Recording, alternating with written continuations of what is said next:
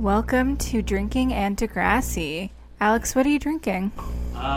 In the honor of crappy high school parties and beer, I'm drinking my favorite beer from high school, Pabst Blue Ribbon. Ooh. Yes, what are you drinking tonight, Amber? I'm drinking a rosé spritzer. It's from a company called Petite Pixie. And I'm drinking out of a tumbler because I thought that was kind of cottagey / party.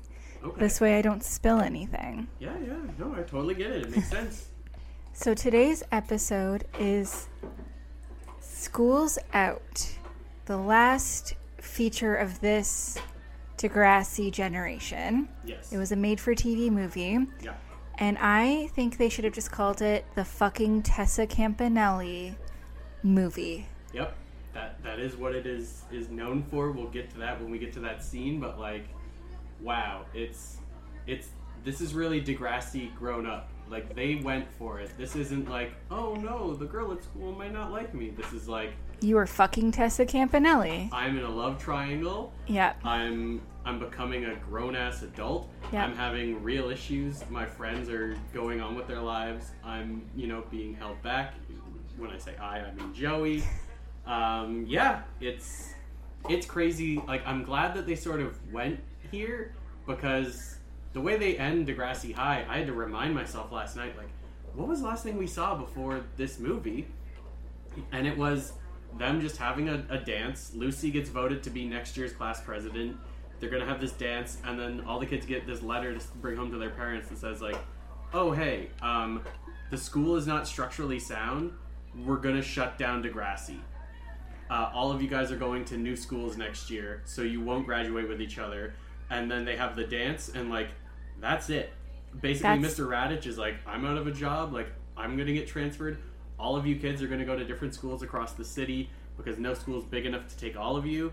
So have fun, for your last year having to do it at another school.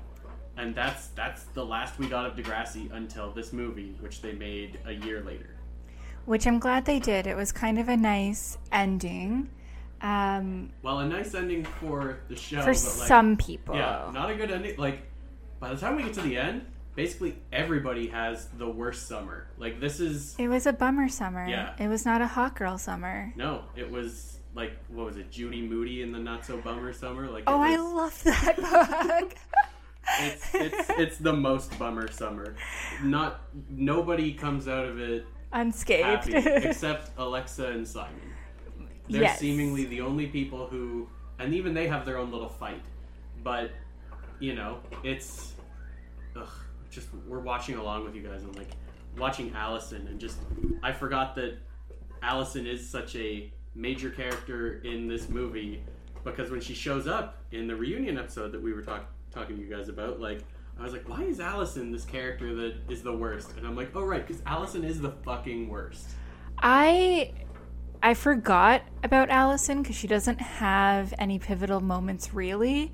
But I gotta say, I kind of dig her. She has, a cool girl aesthetic to her. And she just seems like she's, down for fun all the time. She gives no fucks about anything, and I dig that. Especially being able to swim and yes. Canoe safety. But it's great. This movie starts. Everybody's graduating from Schuyler High, which is Linda Schuyler was one of the creators of the show, so they named the high school after her. So it opens on Joey Jeremiah shopping for rings. Yes, and then it kind of flashes between a few scenes. So you see Joey shopping for rings. You see the graduation ceremony. Lucy is the valedictorian. Good job, Lucy. Yeah, switching to a new school and becoming valedictorian in your final year. Good job. Yeah. It's no small feat. Yeah. And Wheels, I think, is just skipping graduation altogether if he even graduated. It's unclear. But regardless, he is shopping or paying for a new car, and he, I think, pays about $200 for a new car. Yeah. So I watched this earlier this week with my husband, and I kept thinking, wow, what is that in today's money? It's still about the same. It was Yeah, not it's even. 400. Yeah, It's it's not a lot. not that long ago. I keep thinking it's in the olden timey times, but it was only What was this? 30, This was 30 years ago. 30 yeah. years ago. So it was a little while ago. Yeah. Yeah, I would say I think the inflation for around then is like double. So it's like $400 or $500 is what you'd be paying for that car now. So, okay, question for you. Yeah. Joey settles on a beautiful $65 ring. Right. How much would that have been in today's I'm money? gonna say like $130, $150 maybe. Okay. Because like if you gotta think of what minimum wage was at the time or whatever. Like, there's no way none of them were making more than like $5 an hour. No. So like that's a couple days worth of pay, especially Oh. pricing condoms at the Shoppers Drug Mart like Yeah. Joey is.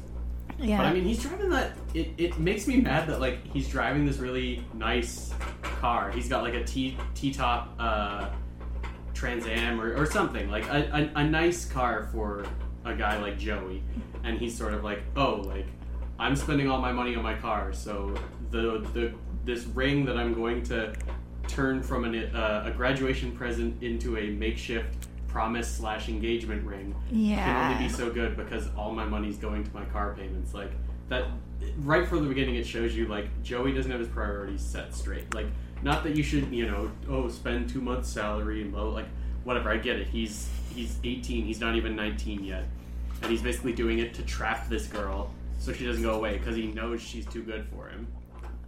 Tell us how you really feel, Alex.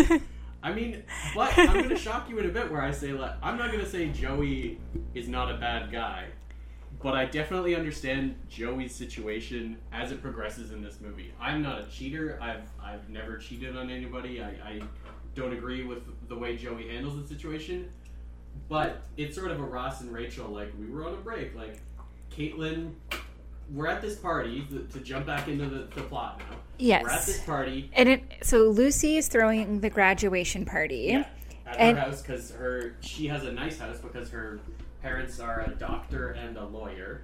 It looks like a great party, though. It looks like a lot of fun. Yeah, well, except for right now, we're just seeing that Tessa is annoyed that her boyfriend is just a wasteoid. He's just getting high.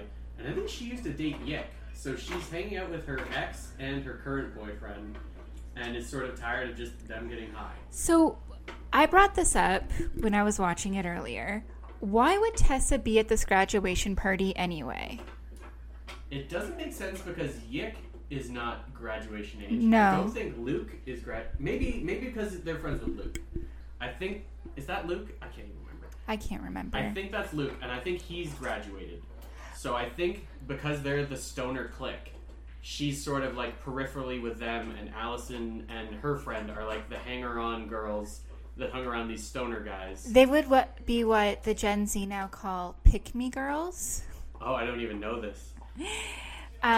Basically, it's like the girls that their personality trait is being one of the guys. Oh, okay. So back to this party. They're all hanging out. Wheels and Snake are playing pool.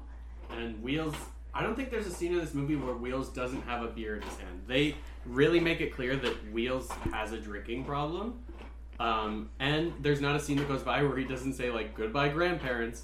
Where, like, his grandparents are a little annoying. But he's also like, I'm sorry. I know your parents died. I know you were adopted, blah, blah, blah. But he's a real piece of shit. And, like... You know what? He is and he isn't. I think it really would have sucked to, like, have to go and live with your grandparents at that age. For sure. And they're not even, like, cool grandparents. They're old grandparents. They make him feel like he's such a nuisance because he is living his life being a teenager. And I get it. They were done raising teens. They just wanted to be the grandparents that, like, give him money every now and then. And now they're saddled with a moody teenager. Yeah. But you're right. Wheels is kind of a dick. Yeah. Wheels is just... They really set him up from the beginning like, this kid's a drunk and a jerk.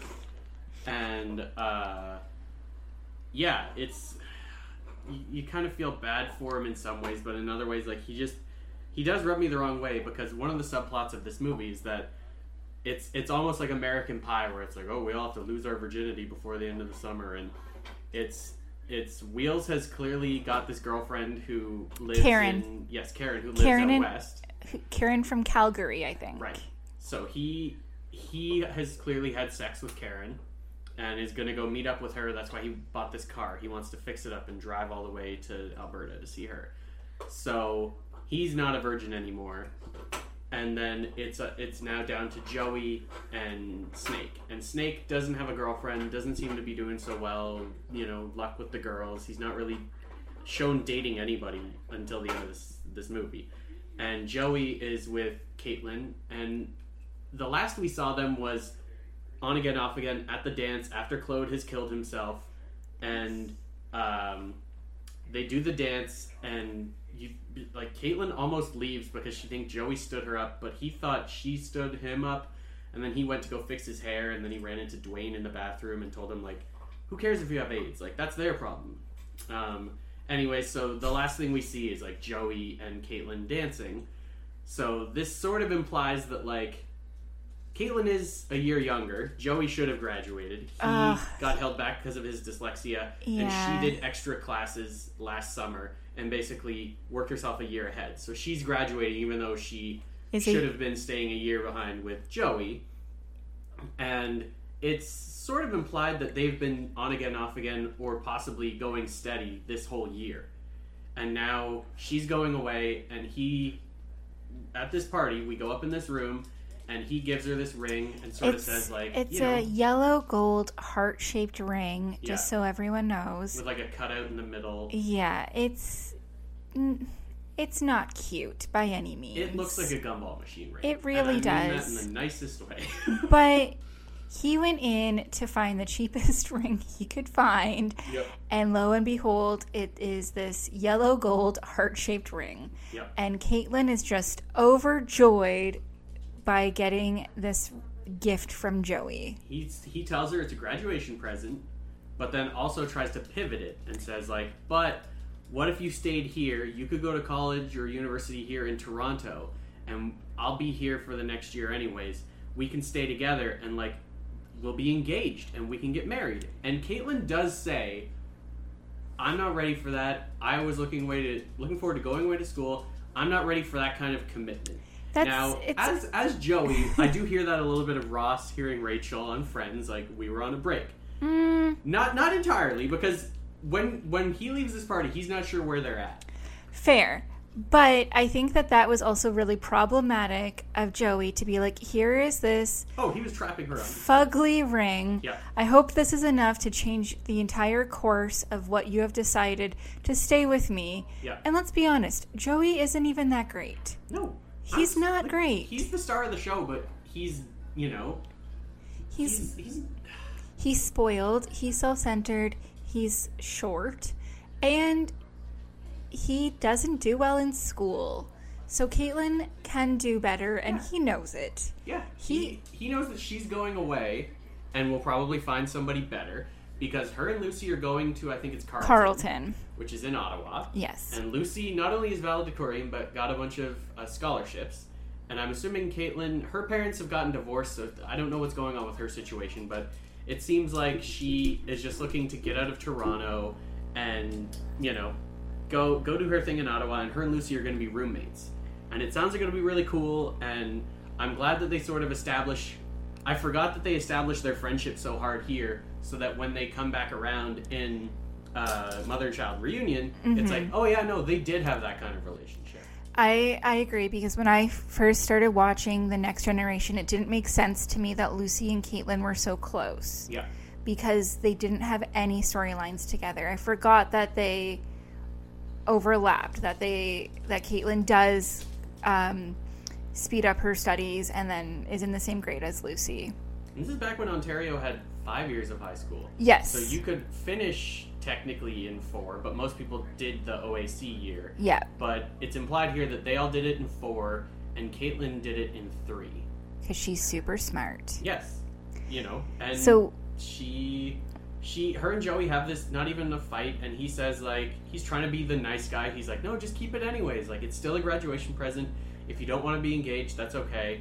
And she sort of turned him down, and he's not really sure where they stand. And it is important to remember that, up until this point, they did have sort of a Ross and Rachel, a TV romance, up and down, back and forth. They run very hot and cold. So them having like a minor breakup at a party isn't shocking. Mm-hmm. So Joey walks out and he sees Simon and Alexa's showing off her engagement ring because she said yes to Simon. Yep. And Joey gets hurt and his pride's a little hurt. Nobody knows that this happened in the bedroom. He didn't do a big grand romantic gesture, which would have been even worse. At least he saved it for the bedroom. But Caitlin walks out of the room. He leaves the party, and when he's leaving, you see Tessa, who has gotten tired of hanging out with, I think her boyfriend's Todd or whatever his name is. I'm not sure. He's just the stoner guy who hangs out with Yick and Luke, and she asked him for a ride home. She's like, "Hey, we live kind of close. Like, do you mind just giving me a ride home?" Like, when they got to the party, they make a point of saying it's after midnight.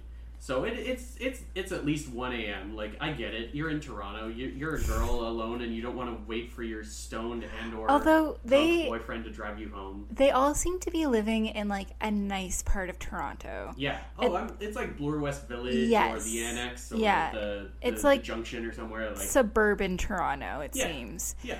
Like way West End. So Tessa jumps at the chance to get a ride home from Joey, which was really nice because he's more on the level of a Tessa than a Caitlin. Yes, like, I think realistically, I think they're very yes. I think they're actually very cute together. She's super young and playful, and she's not so serious. She's not serious at all. Oh, I'm concerned about my future. I don't want to have sex. Like, whatever. People are allowed to be virgins. There shouldn't be any shaming of any of that. She doesn't overthink things the way that Caitlin does. Everything for Caitlin seems like a struggle. Like, Caitlin doesn't just jump in and have fun. Caitlin makes pro-con lists. Yes. Well, you don't see it in the movie, but I guarantee you, Caitlin makes pro-con lists. Caitlin, takes a lot of time to make a lot of decisions, whereas Tessa is like, she's hanging out with this same group of guys where she's dated at least one of them before. She's sort of over it, and she's just like the chill girl, like the cool girl. Yeah. And I will say that she is looking super cute. She's wearing a cute little, like hot pink sweater and skirt combo. It's cute. And she looks good. I will say that in this movie, a lot of what they're wearing is cycling back to what people are wearing now, because the 90s are back. Yep. And I guess Degrassi was there first. Mm-hmm. So, Joey drives Tessa home, drops her off, and the car door sticks, and he has to lean over her lap to undo her door handle. So she took this moment to pounce on him. Yeah, and gives him a kiss. Gives him a kiss and thanks him for driving her home. And you see her, like, run up the steps, and she's got a nice... I'm not trying to be weird, dude, but, like, they make her look very nice here. They make her look really cute, so that, She is cute. Tessa never really had much of a storyline in any of the original Degrassi. No, she was just one of the young ones. Yes. She was like one of the grade 7s or whatever. Yes. When they were all in grade 8. But Tessa is having a moment in this movie. She came back with a glow up. Yep. And she looks cute. Yes. She's got her hair doing what she wants it to do. It's that big crimped late 80s, early 90s hair. She looks good. Joey, of course, is sort of like, hey, that was one girl disses me, yep. Another girl just makes out with me. Like, he drives away with a huge smile on his face. Like, that was a welcomed surprise. Yeah, and I'm Joe Jeremiah. Yes, everything can go wrong. When one door closes, another one opens immediately. So then the next shot. I'm surprised how artsy or like interesting a shot that was. The next shot is like in the pool, and Lucy jumps in the pool, and like it's an underwater shot of her fishing stuff out of the pool that was people threw in there for the party, so like lawn chairs and empty beer bottles, and like it's an underwater shot that lasts like a good 10 seconds. Well, it's a movie. They got a bigger budget now. That's true. Yeah. That's true. They can go in the pool with the camera. Yes. And I gotta say, Lucy looks really good too. Yep. Lucy and Caitlin look the best in the movie, although Caitlin's hair is... She just woke up. Yeah. She spent the night. She is helping Lucy clean up, yes. Which I think is such a lovely, friendish thing to do. It's such a Caitlin thing to do. It is. It is. Like, you had a party. I'm going to come and help you clean up all of the beer bottles. Yeah. And be a good friend. Yeah. But it's also an opportunity for them to sort of talk, and Caitlin be like, Joey basically proposed, and Lucy's like, we're going to Carlton, like, I'm studying film. You're studying journalism. We're doing it together. We talked about this. We are having this moment together. Yeah. And Caitlin's like, you know what? I know you're right, but like, I feel bad about Joey and blah, blah, blah. And Lucy's sort of cold about it, but I think Lucy sort of knows that like, they're so up and down. It's like, as soon as she goes to Ottawa and meets like a good guy, she'll forget about Joey. And I think that's a little cold towards Joey, but at the same time, like, Joey's kind of a shithead, and like, I'm sorry, it's not like he really deserves Caitlin. Joey's redeeming qualities is that he's kind of like the fun, goofy guy. Yeah. And that's about it. And I think Lucy knows that that doesn't really age well. No. He has no aspirations besides just hanging out, driving his cool car, and being like the fun guy. Yeah. The fun guy at parties. And it's like, parties don't last forever. You know? So, Caitlin, you see her, she's at the party, she kept the ring, but she didn't put it on. Now she's taken it out of, she's wearing like a house coat. Lucy and Bronco go to like drop off the beer bottles or do whatever. Because Bronco seems to be like a pretty chill boyfriend in this movie. He really does. He's a great boyfriend. Yeah, except for the one mistake he makes later at his party. But yes. like you can hardly blame him. But like he's gonna blame himself the rest of his life for it. But he's a nice guy. Yeah. And not like a quotation marks nice guy. He's like a legit nice guy. Like a nice human. Yeah. A nice human boy. Because he was school president when they were in grade 11, and Lucy was going to be school president after him. Like, they had this sort of fun, bantery relationship leading up to the end of the show. So it's nice to see that it's a year later. He's gone to his first year of U of T. You see him wearing a U of T t-shirt a couple times. And they've kept dating through that. He's obviously stayed in the city, or he's going to like Scarborough or Mississauga, whatever. In and around the city, he's stayed local, so they're still dating, and he seems perfectly cool with it. Lucy seems cool with it. She seems like they're probably going to make it work long distance, which is kind of funny that she thinks Joey and Caitlin can't make it work when her and Bronco will. But Bronco's a good guy. She has this moment where she talks about relationships in high school not lasting, and teen marriages not lasting. And she says that to Caitlin because she really wants Caitlin to go to university with her. Yeah. And I agree. Like, it's weird that she's saying that even though their relationship lasted. Yeah. But I think it lasted because they were in the same city. Yeah. I think... Like, we don't know what happens. This is the last we see of Bronco. Yes. We don't know if they tried to make it work or if they were just like, okay, we're both at different schools. It was fun while it lasted. Yeah. Right now, we see Joey at his day job, which is not Shoppers Drug Mart specifically, but a Shoppers Drug Mart. Yes. He is pricing condoms, and Tessa just happens to stroll in. Because she knows where he works. She tries to make it look like they have a meet-cute, like an accidental bump into each other. She literally says... down the contraceptive aisle yes. to look at something. She literally says the line, "Oh, I forgot you work here." She did not forget. She did not forget. She showed up wearing a very cute yellow summer dress. She was serving a summery look because she wanted to get Joey's attention. Yep. She leaves. Enter Caitlin. Sorry, before she leaves, she writes her number on Joey's hand. Right. And then Caitlin, like, as soon as Tessa's walking away, Caitlin walks over and she's like, "Joey, I'm so sorry. Like, I don't want us to be over. We'll figure some stuff out. We'll have dinner later. We'll figure this out." But by this point, Joey's already been flirting pretty hard with Tessa. Mm-hmm. And she's basically asked him out. Like, "Oh, here's my number. We'll do something later, but here's my number just in case something happens." Like, I think she's used to getting blown off by shitty guys. We're to the point where she's like, "Here's my number so that you can call me if you want to cancel." And it's like, that's some low self-esteem, Tessa. I know, like Tessa, do better. Yeah. Think highly of yourself. But that's the problem. Like, Joey, at this point, is the best dude she's gotten with. And which like, is sad. It's sad. It's saying sad. A lot. But at the same time, Tess is young, and guys in high school suck. Yeah. So I get it. I get that the bar is set so low for Tessa that she's like, "Hey, while I have you, here's my number. Let's see if things work out. If they don't, it's cool. It's fine. Like, I'll go. Life will go on. Yeah. Call me if you want. If you don't, it's fine." Yeah. And And yeah, Caitlin immediately is there to be like, no, Joey, like, I want to wear the ring, but I'm going to wear it on, like, my right hand. Like, you know, for now. This isn't me accepting an engagement. This is me being like, let's keep dating. Let's see where this goes. Like, we have the summer to figure everything out. And she's wearing, like... it's like a German dress. A German restaurant frau. Yeah. Like not a lederhosen, but something very similar. They all seem to have jobs, Tessa, Caitlin, and Joey, in the same plaza or like mini mall.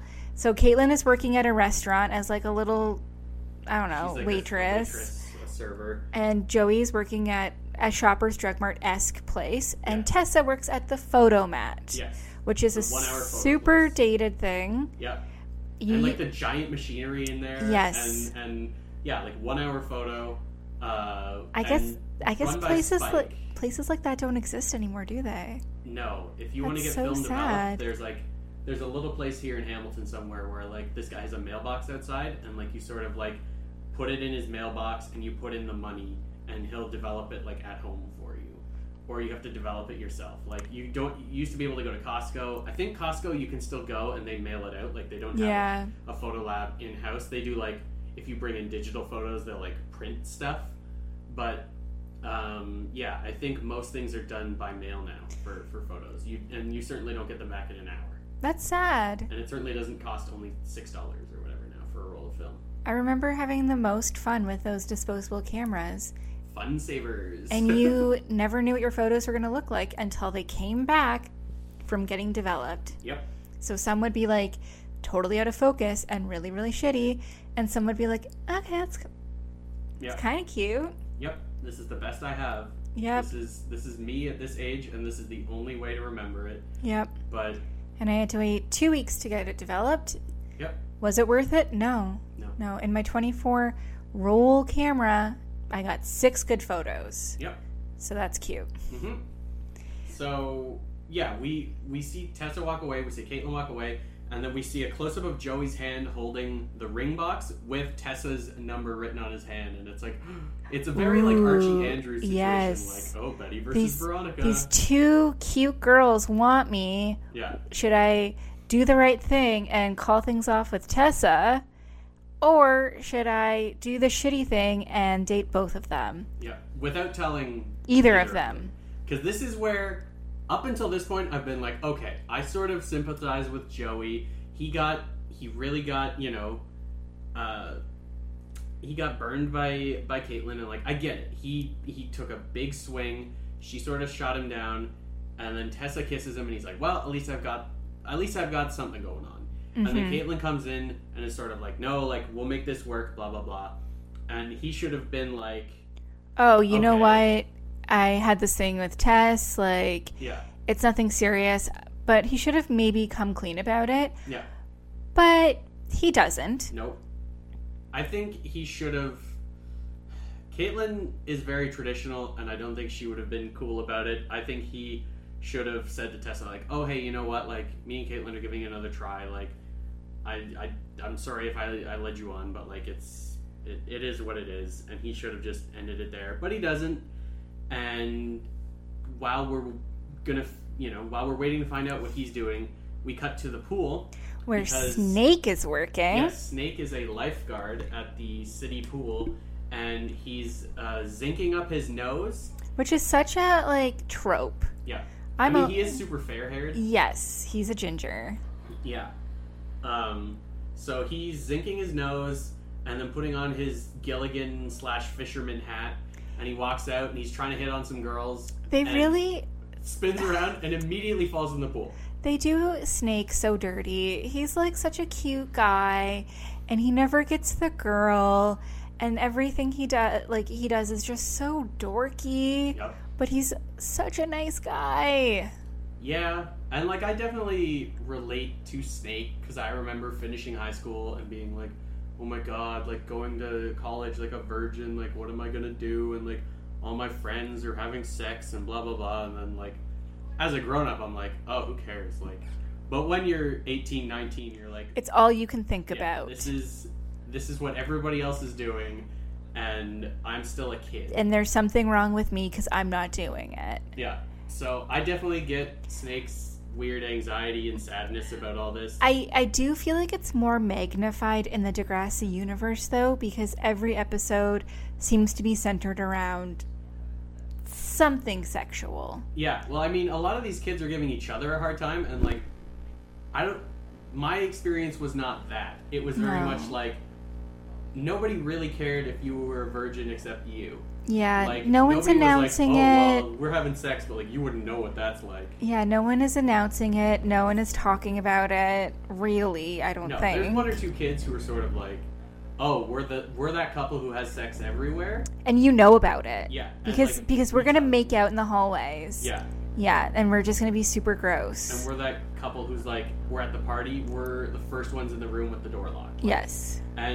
Or it's, when you're a guy, you do have that one friend who's like, and then me and my girlfriend did this, and then we did this, and you're like, oh my god, like, I'd be happy just to be in the bed and do the thing, and he's telling the stories like, and then me and this waitress at work, and then we did it in the walk-in freezer, and then this one girl's friend and I banged in the pool, and I'm like, oh my god. A walk-in freezer? That sounds terrible.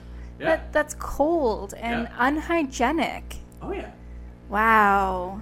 I didn't say he was a good guy, but he had more sex than anybody I've ever known. So good for him. Yeah. So Wheels strikes out immediately at the pool. Snake. And then we see Joey and Wheels. Wheels bought the car at the beginning, and the guy said, "Get out of here by Monday." But it just needs a new battery. It runs. It clearly doesn't.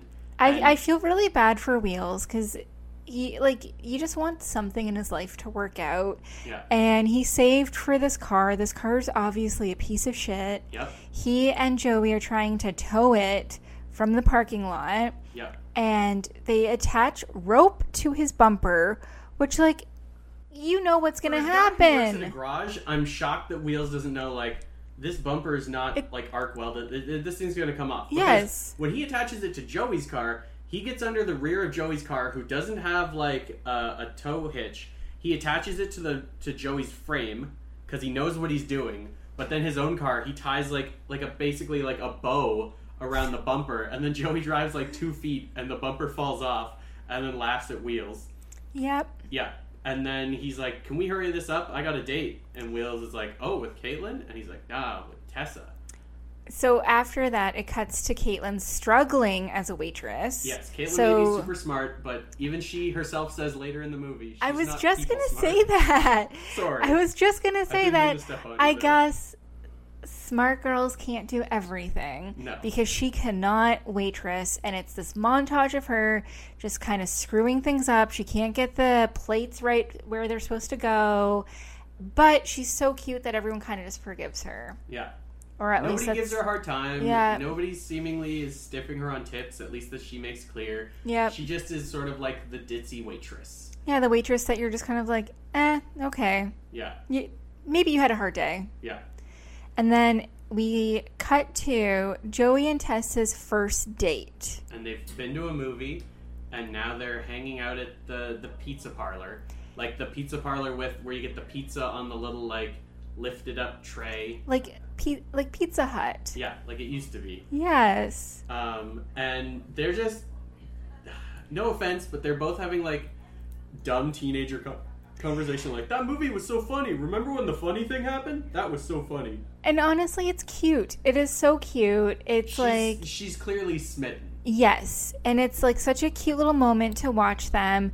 They, as you said earlier, they're just kind of on the same level. They're both just wanting to have fun and not take life so seriously. And I think that's what he's seeing in Tessa versus Caitlin. And she's just biting her lip and looking at him. And then we cut to them making out in his Trans Am and him feeling her up. Yes. Underneath an overpass, which is not exactly a romantic place, but whatever. Teenagers got to park where they got to park. You have limited options as a teenager. Yeah. It's wherever you can go. I know. I definitely parked in random parking lots in the early days of stuff, so I get it. And then it seems like they had a really good time. We see Tessa go to her job, which is at the photomat, and who is her boss? Spike! Yes, Spike, although she does work at her mom's salon, seems to be taking the summer off or needs to be making more money. I think it's the latter. I think our poor girl Spike needs more money, so I think she still works at her mom's salon and is moonlighting at the photomat to help with the cost of raising Emma. Because every scene she's in, she's either talking about Emma or being pregnant or how shitty guys are. Yep. So here she's like, oh, Emma's at daycare and she threw a fit and like, what am I supposed to do? She's there with them. I pay them enough. Yeah. They should be dealing with it. Yeah. And she's like, I can't wait to start university, but I don't know what I'm going to do because junior kindergarten is only half day.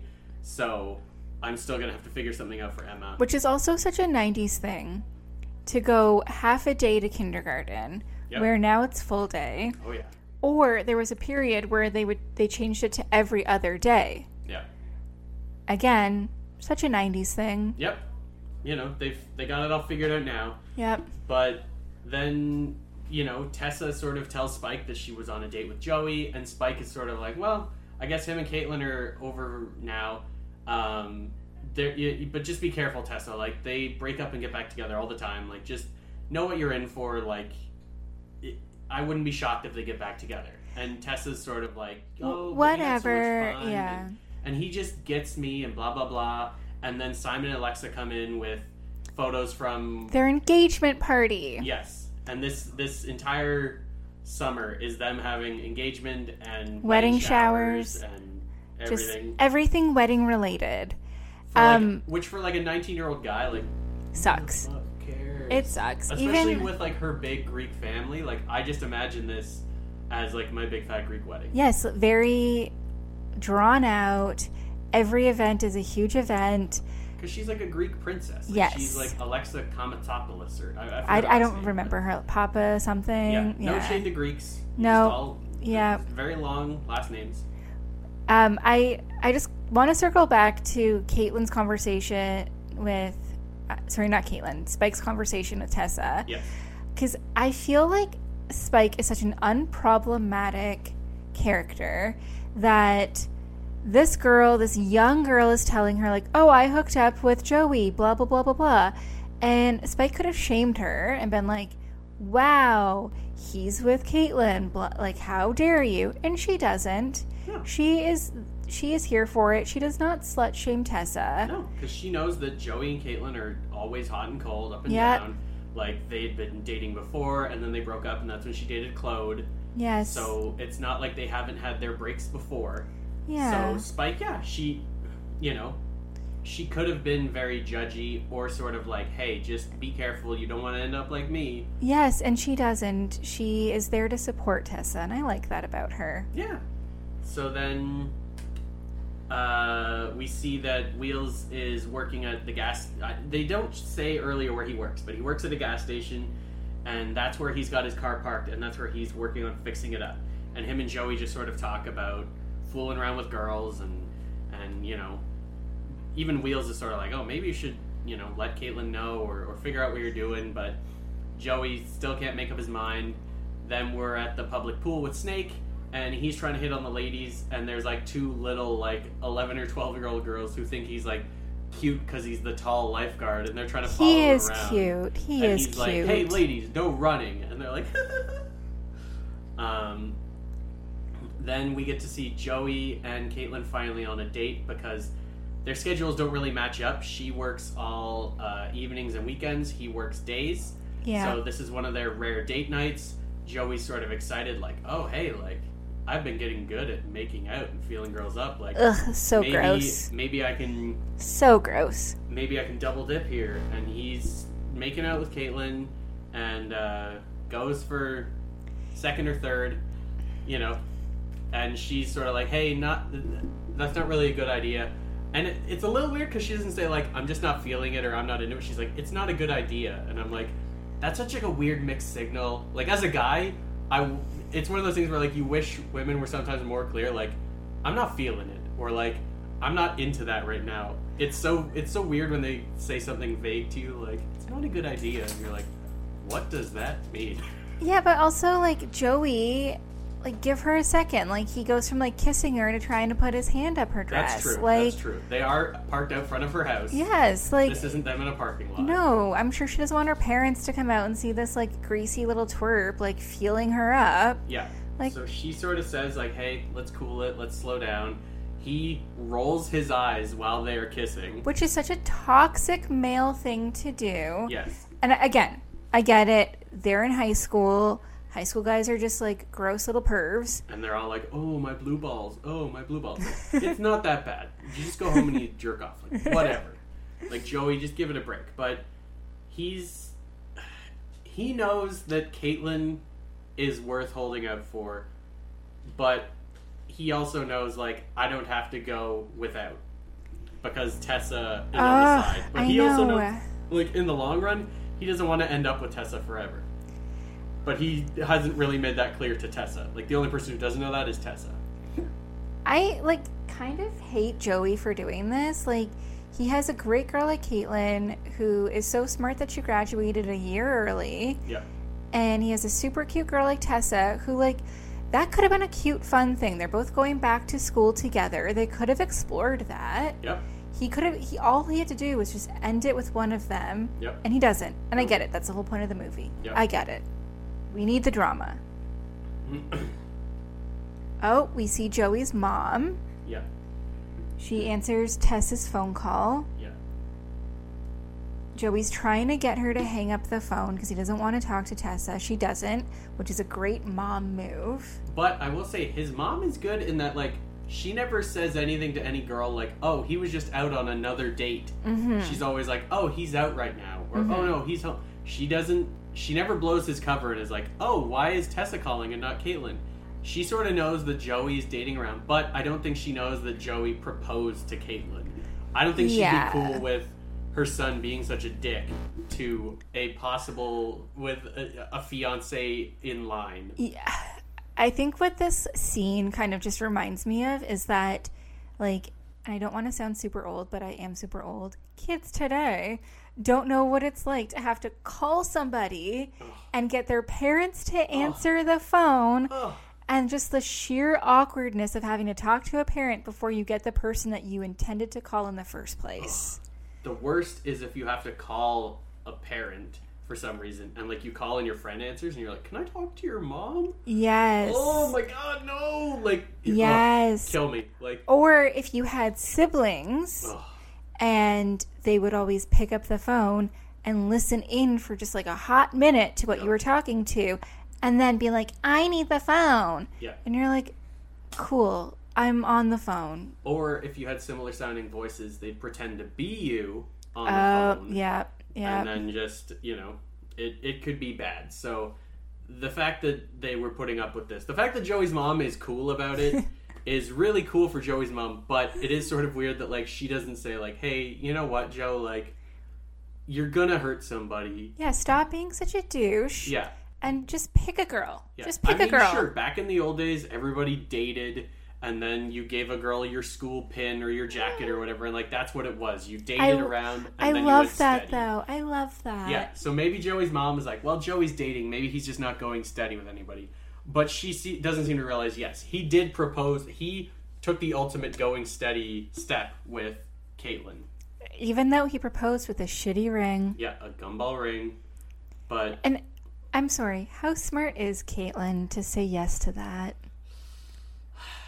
How smart is she?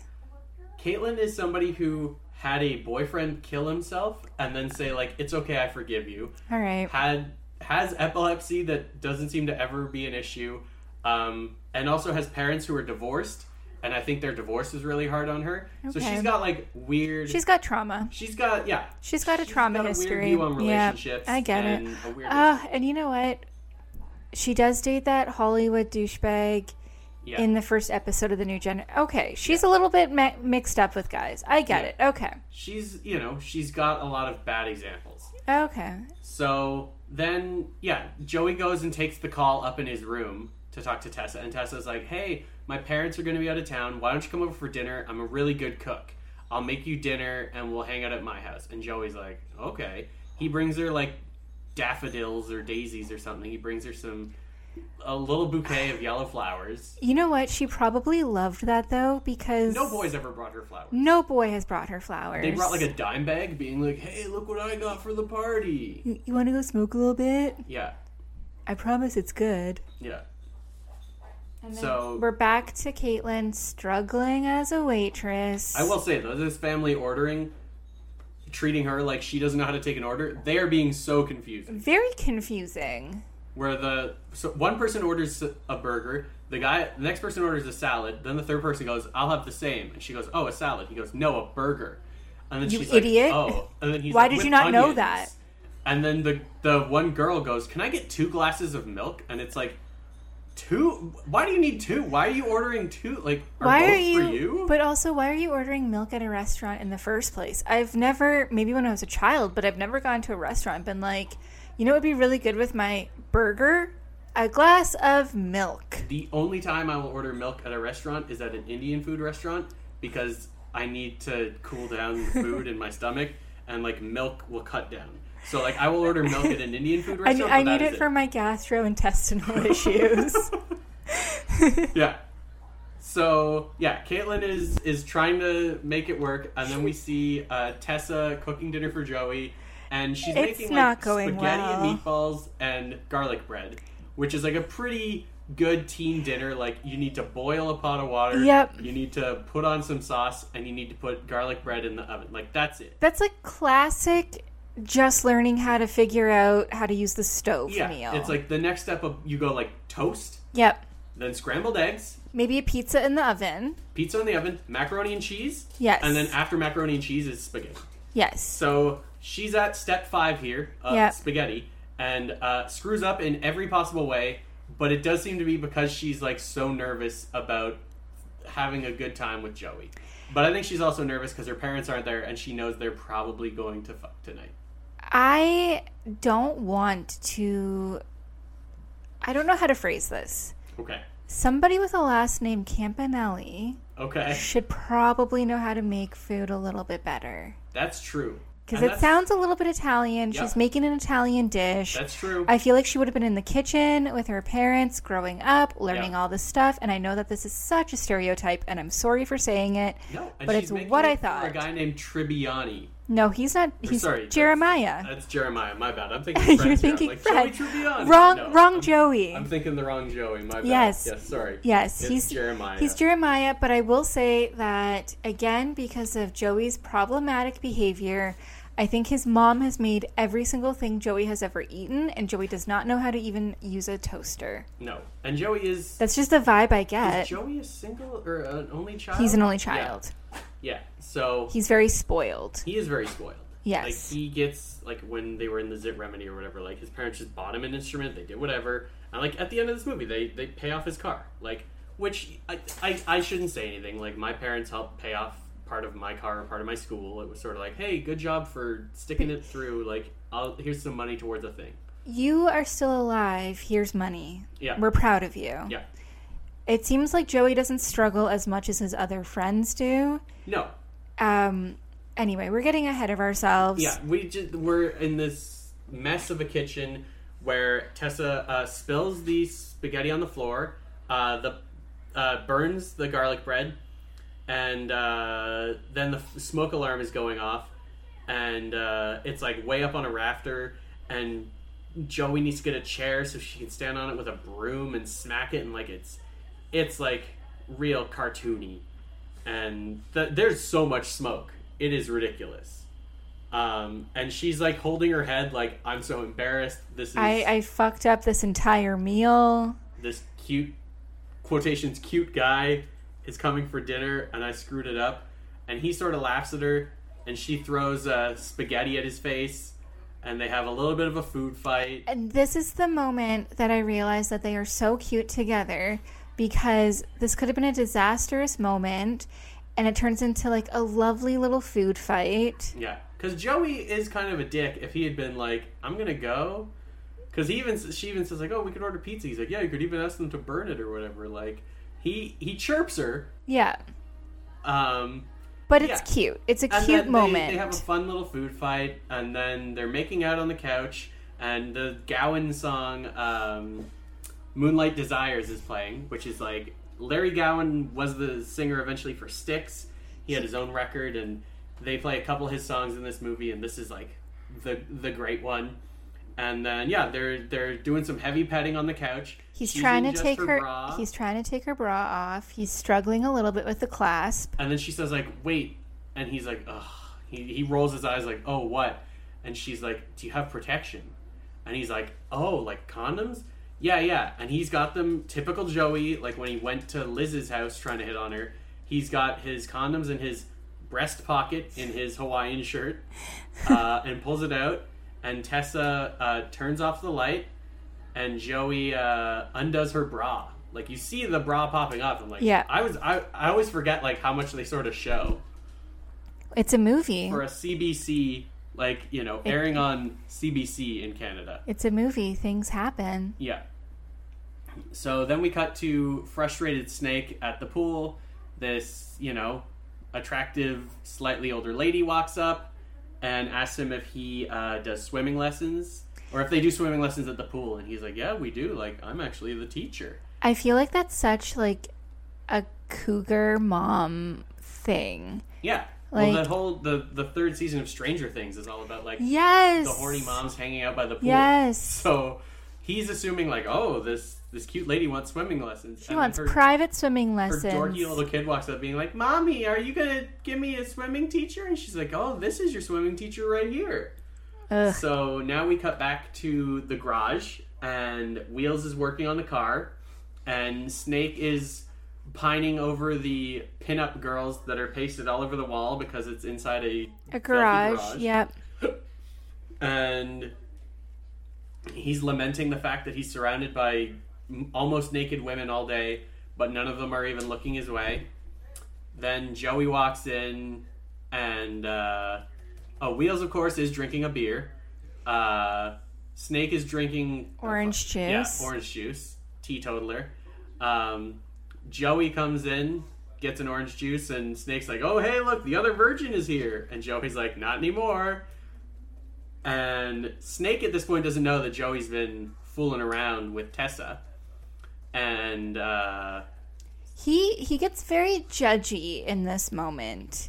Like, Snake, I think he's so horned up and so like just wanting to hook up with somebody that like he's getting that real like the horny incel rage, and it's not good because I myself I was never as bad as he is here. Like, I definitely got jealous of certain people, but I was never like as indignant as he is.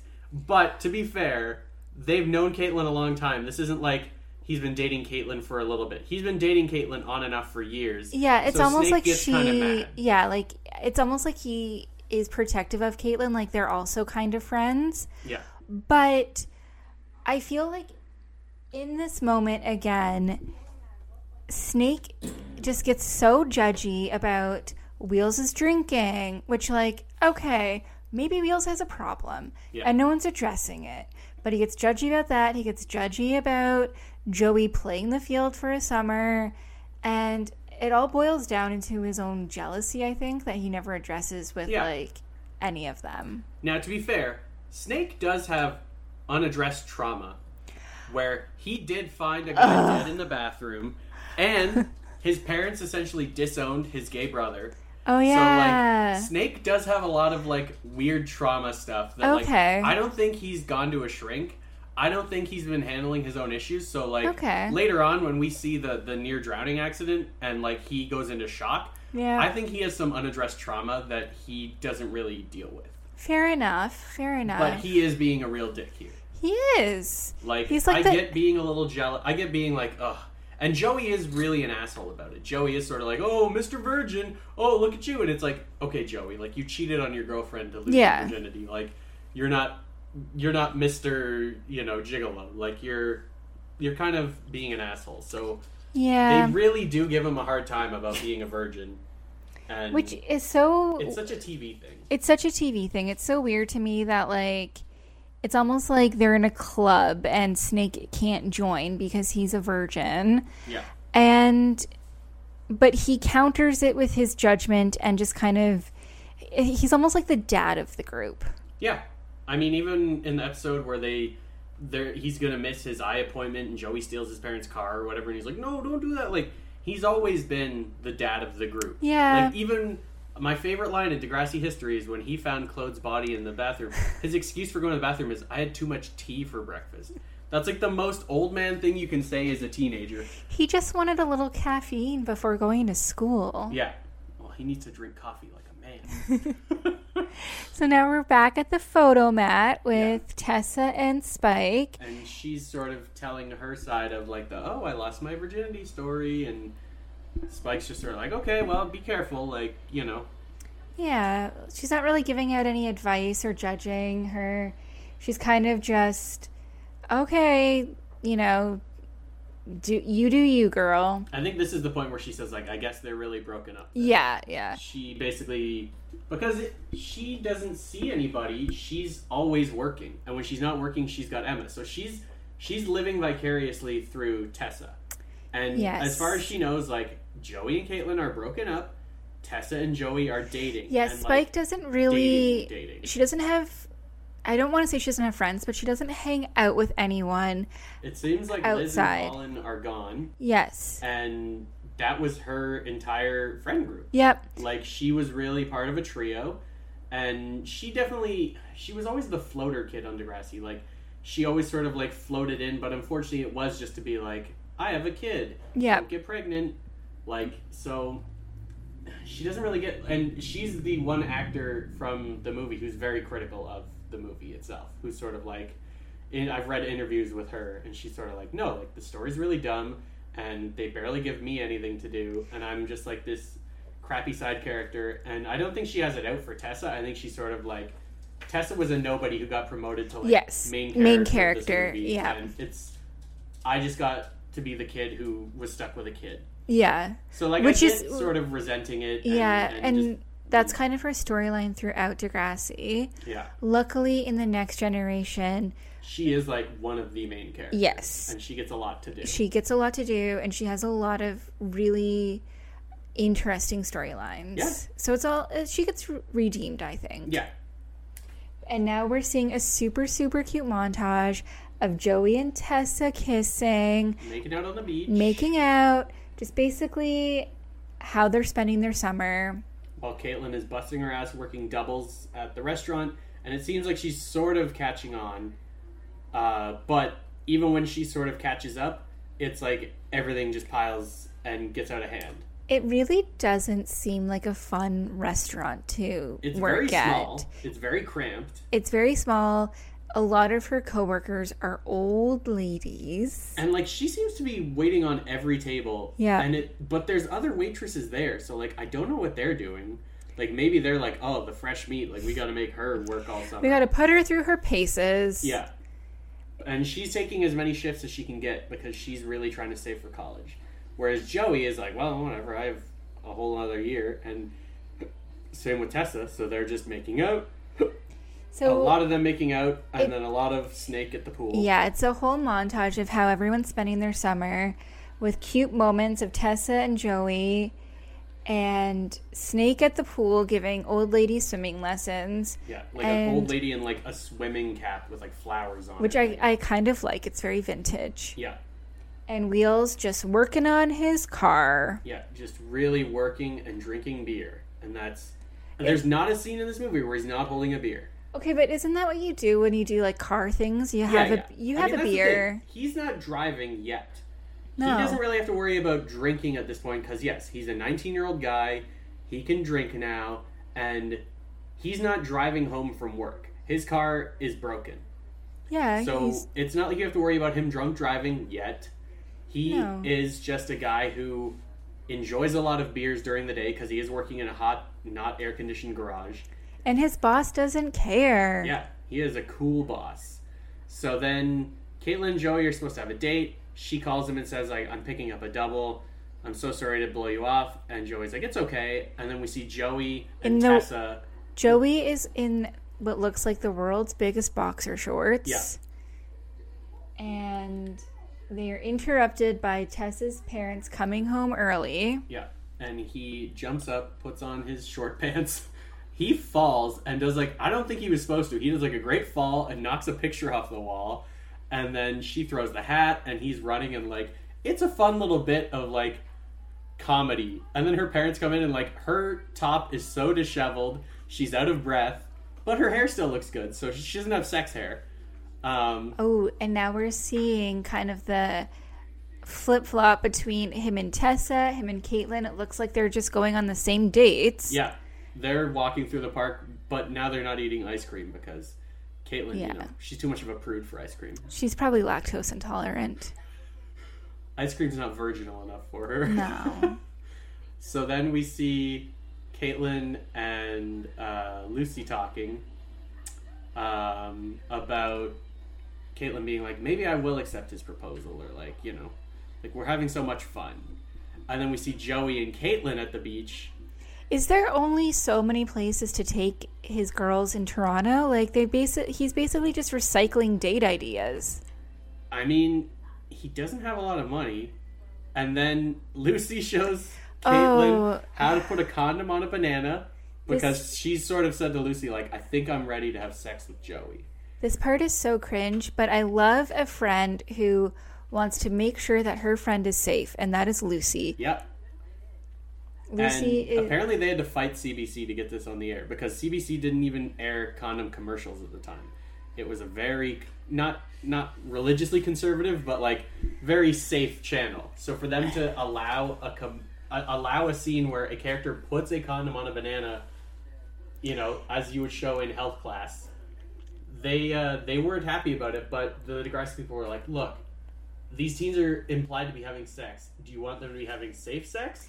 But I love that, like, in true Degrassi fashion, they really break down how to put a condom on for everybody watching, for every person at home watching that's like, oh, cool. This is for the kids at home who need to know. Yes. When you roll it down, you gotta squeeze the tip. Yep. You gotta get the air out of the tip there. Mm-hmm. You need to know that.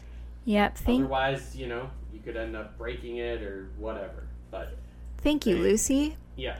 And now we're back at the garage. Joey is once again going on and on about his time with Tessa. Yeah. And Wheels, once again, is working on his car. Joey now is actually enjoying a beer as well as Wheels. Yeah. And they're sort of laughing about what a virgin Snake is. And just like they're really laying into him. It's surprising to me that Snake is still friends with them at this point because they aren't really bad friends. Yeah, they aren't nice to him. They don't really spend that much time together at this point. They're all busy with their different jobs and their different aspirations. And this is when he's the real dad, where he's like, Joey, it's not right what you're doing. Wheels, you're on your third beer. That's your third beer, Wheels. Yeah. He's really being a dad, and they're really like, fuck you, buddy. Like, they're really not having it. Joey is really giving him a hard time, and like it's really annoying. Like, yeah, if I was him, I'd definitely be like, you know what, I'm going off to college and like I'm gonna stop hanging out with these guys. They're kind of shitheads. Like, and that's what I mean is like it's surprising that he's still friends with them at this point anyway. He's going to university. Wheels is driving to go see Karen. Yeah, and he's like, I can't wait. As soon as this car works, I'm out of here. Yep. I'm going to Edmonton or Calgary or whatever, and I'm gonna see Karen, and that's his plan. Like, he doesn't want to. He keeps saying like, no more grandparents. Goodbye, grandparents. And Joey has to go back to high school. Yeah. So they're all at very, very different points in their lives. So it's weird that Snake would cling so hard to this friend group anyway. Yeah. And then Snake does the most uncharacteristic thing where Wheels magically finally gets his car started, and even though he's on his third beer, says like, hey guys, let's just drive around the block. Like, I gotta show you that this car works. And Snake is very much like, come on, man, like, you're a couple sheets to the wind. And Wheels is like, hey, it's okay, like, we're just gonna drive around the block. And then he immediately blows through a stop sign as soon as he pulls out of the parking lot and says like, hello Karen. Yeah. And then we get to see Spike operating the most complicated machinery I've ever seen for how to print the photos. It's crazy. And Tessa looks a little under the weather and tells Spike that she doesn't feel that great. And she looks a little flushed. She looks a little, you know. A little bit sick. Yeah. And Spike, you think Spike would be like, oh, I hope this isn't morning sickness. But Spike knows better than to be like, I'm going to criticize you. Not everyone is going to get pregnant like me. She knows better and doesn't say anything, but she does seem sort of worried. Like, oh, it's okay. You go home. I'll cover for you. And Tessa leaves. And as she's leaving, Simon and Alexa come in with more photos to drop off from their wedding shower. And then, yeah, we're back at the garage. They've clearly gone around the block. Wheels is dropping Joey off because he's got a date. And, yeah, they keep being like, you got to get your car certified. They mentioned getting the car certified like 5 times, which is like a responsible thing, but it's very much like kids don't care. Like, a lot of this part of the movie seems unnecessary. You can just tell it's written by grown-ups. Yes. They're sort of like, these are the things the kids should care about. They should care about how to put on a condom. They should care about getting their car registered before they drive. Yep. And then, we see the women's clinic, and Tessa's walked in saying that she needs to see somebody about possibly being pregnant. And then in true Degrassi fashion, someone can't have sex without getting pregnant or an STD. Yep. And unfortunately, poor Tessa ends up pregnant. Even though they used a condom every time, the lady says, they're not 100%. Sometimes they break, sometimes they slip off. They're not perfect. Yeah. And she doesn't necessarily try and discourage her from getting an abortion, but she says, like, I'll book you for Saturday. That gives you a couple days to, like, change your mind, think it over, talk to the father. And Tessa's sort of like, oh my God, I'm 17 maybe. Like, she's younger than Joey. She's 17, maybe 18 now. And she looks horrified. And she's like, no, like, book me for Saturday. I'm not going to change my mind. I'll be here.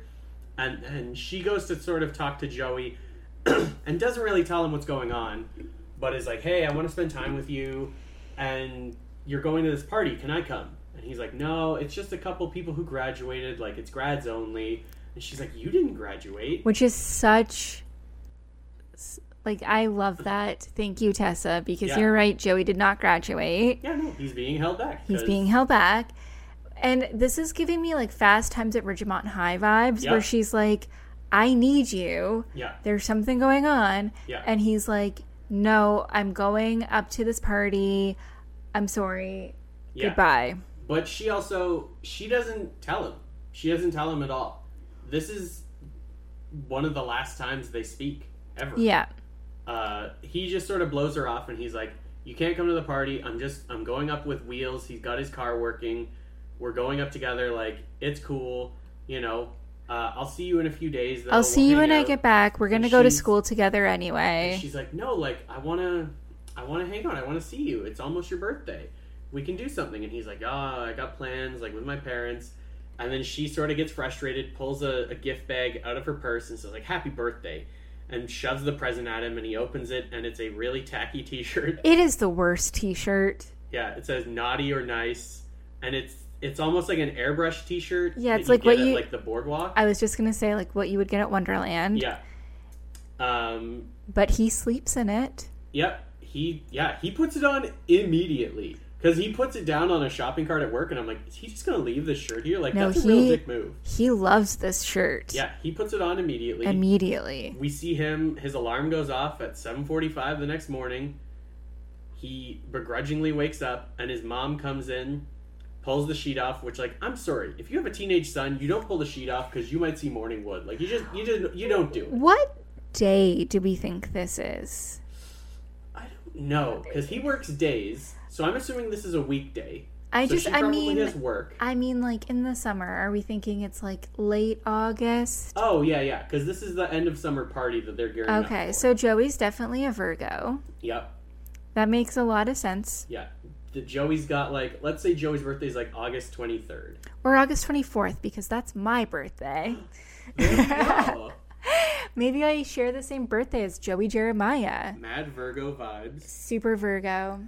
And his mom gives him a birthday card and says, like, hey, we're going to cover your last couple car payments. happy birthday. And he is so happy Yeah, if to he get didn't that have morning news. wood already, he's got it now. So Caitlin is getting ready for their date. And she's putting on a nice dress and a choker. Ugh, this choker, it's a little bit upsetting to me that she pairs this. It's a nice choker. It doesn't go with the outfit at all. Like like if she was wearing that with like a black dress or a red dress, I'd be like, okay, like that's really sexy. But it just looks like a girl who doesn't know.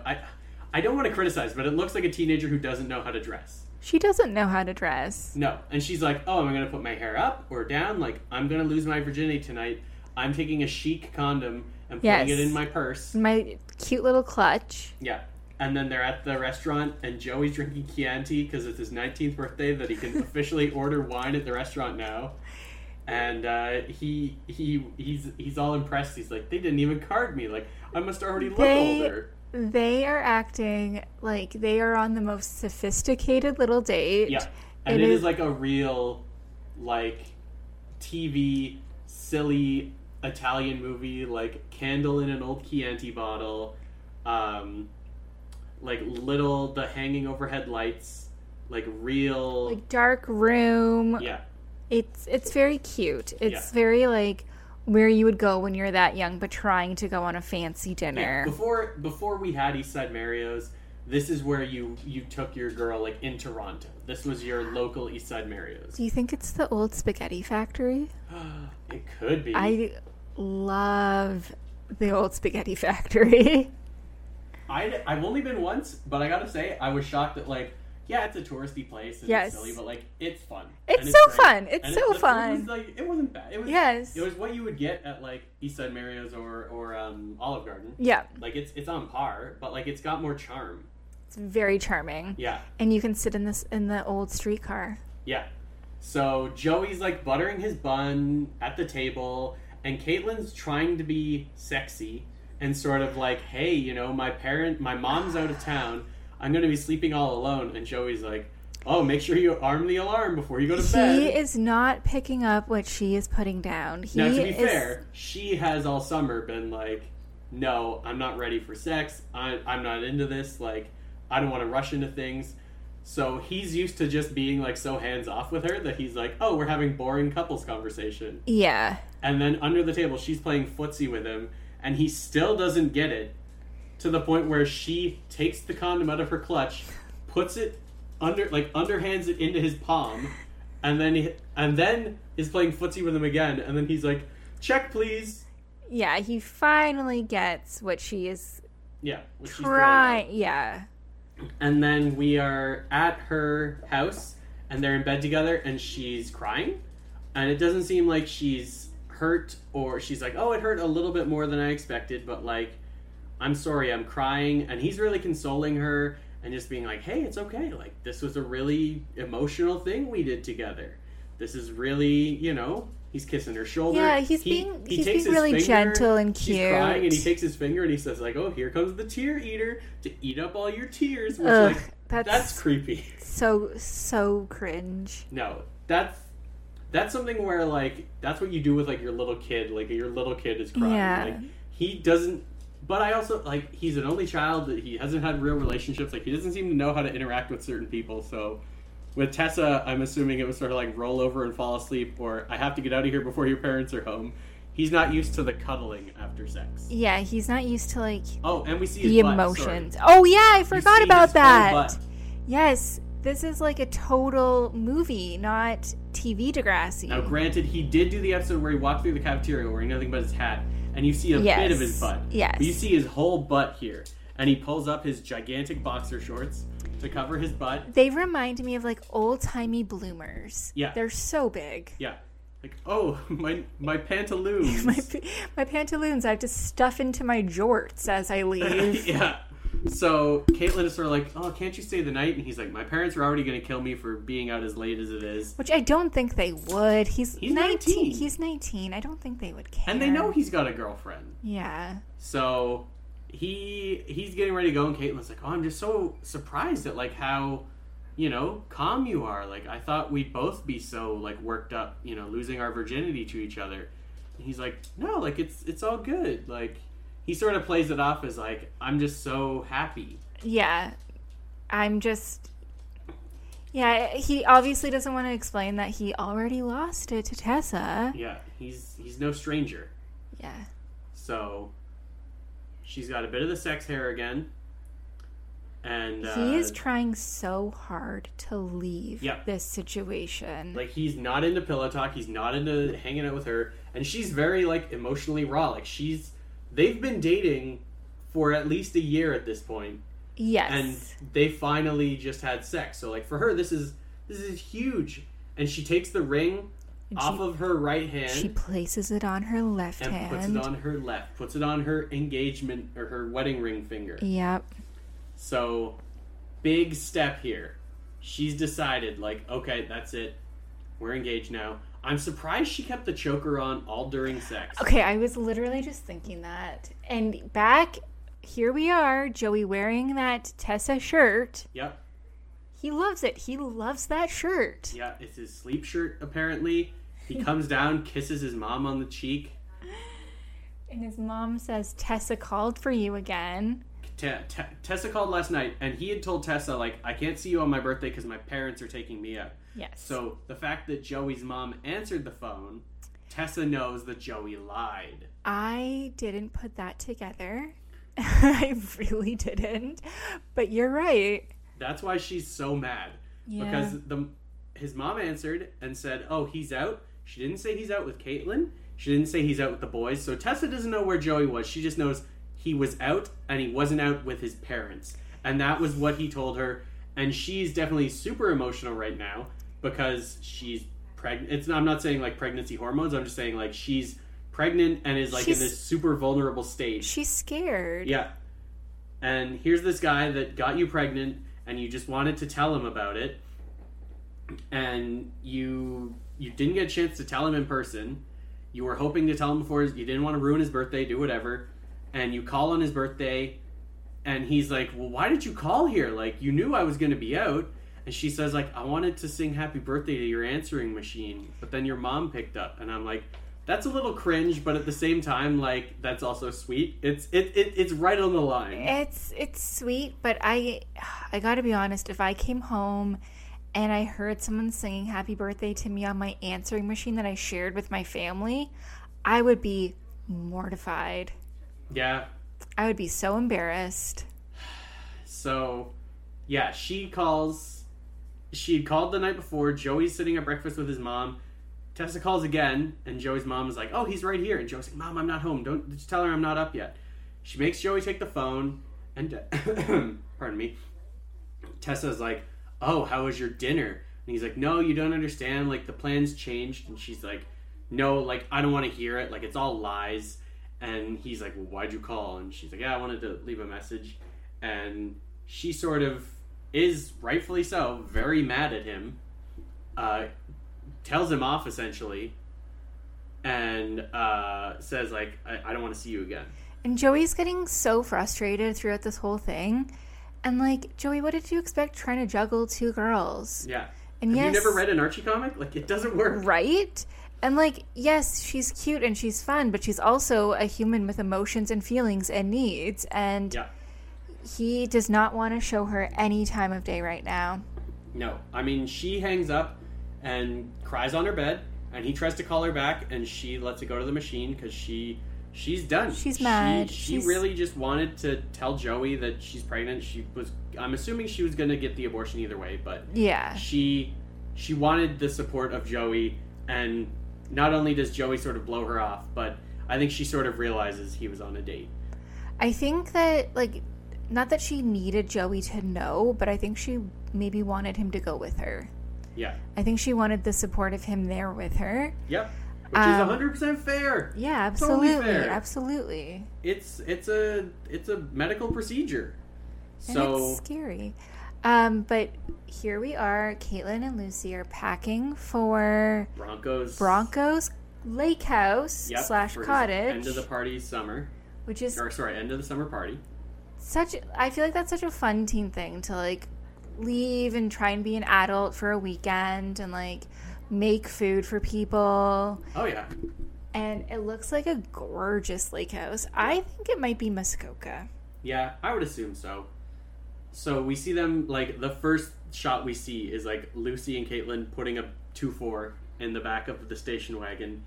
And then Bronco goes inside to grab something from Lucy's dad. And Caitlin says, like, hey, Lucy, like, I'm going to wear the ring as an engagement ring.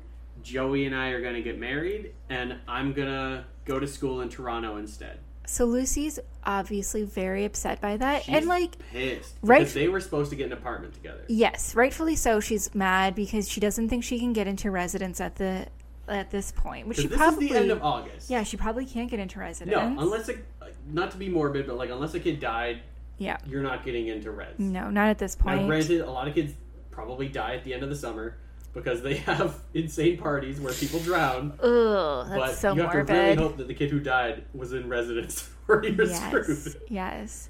But it also just kind of fucks everything up for Lucy. They were going to get an apartment. She can't get into residence. She was going there with someone that she knew. Now she has to go there alone. Yeah, from Toronto to Ottawa, it's not close. Like, if you don't live in Canada, it's a good 6 hour drive. Ish. Yeah. Like 5 hours if you drive crazy. But. So, obviously Lucy's pissed.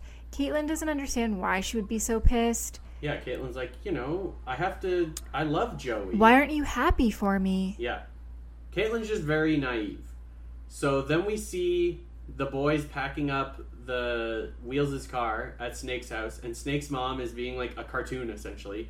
Being like, you need your hammock, you need the badminton set. What about your fishing rod? You need your tennis racket. Do you have enough pairs of socks? Like, she's a legit-ass cartoon. And they're like, Snake, we gotta get out of here. Like, let's go. And eventually they make a break for it, and Snake's mom, runs out holding a tennis racket and a fishing rod. Like, you forgot this. I will say, though, that in classic dad move, Snake brings the most food. Yes. For this little cottage getaway. He unloads, like, a cabbage. Yep. And a tomato and a pepper later. He's and like, in case you wanted to make sauce. Cans of things. Like, he had the food situation on lockdown. Yeah. For everybody. It's super impressive. I was surprised at how much he really... I mean, obviously his mom was like, oh, take this. So they're driving up, and Joey sort of Snake says something about, well, I guess if it's over with Tessa, like, there goes you having sex. And Joey's like, well, actually, no. I had sex with Caitlin last night. And Snake gets really mad about this. Because Snake has been mad all summer about Joey being kind of a piece of shit, but he's like, well, at least it's not hurting Caitlin because they're only dating, like, whatever. And now he finds out that, Joey, after having sex with Tessa all summer, the day he sort of fucks up with Tessa, he has sex with Caitlin. And Snake is just jealous and bitchy about it. And I also think that he cares for Caitlin as a friend, too. I think they have a shared trauma that they don't talk about. Yes. But I think that he feels a protective way with Caitlin because they do have this really dark shared trauma. It bonded them. It did. It's like, I can't imagine... Like, you don't really ever see them talk about it, but they must have talked about it at some point. It also cuts to the most dramatic volleyball game. Oh, yeah. Like, people on screen playing volleyball, and I'm using air quotes, because it looks like what I would imagine aliens coming to Earth pretending to play volleyball doing. They have no idea what they're doing. They're just flailing all over the place, but it's hilarious to watch. Yeah. So... this whole volleyball match, it's kind of hilarious. It's all of the, like, B characters that had nothing else going on. Yeah, like, Lucy's got her camera out. She's filming Simon drink beer. Do you think that Lucy and Bronco actually go back and watch the videos that they make?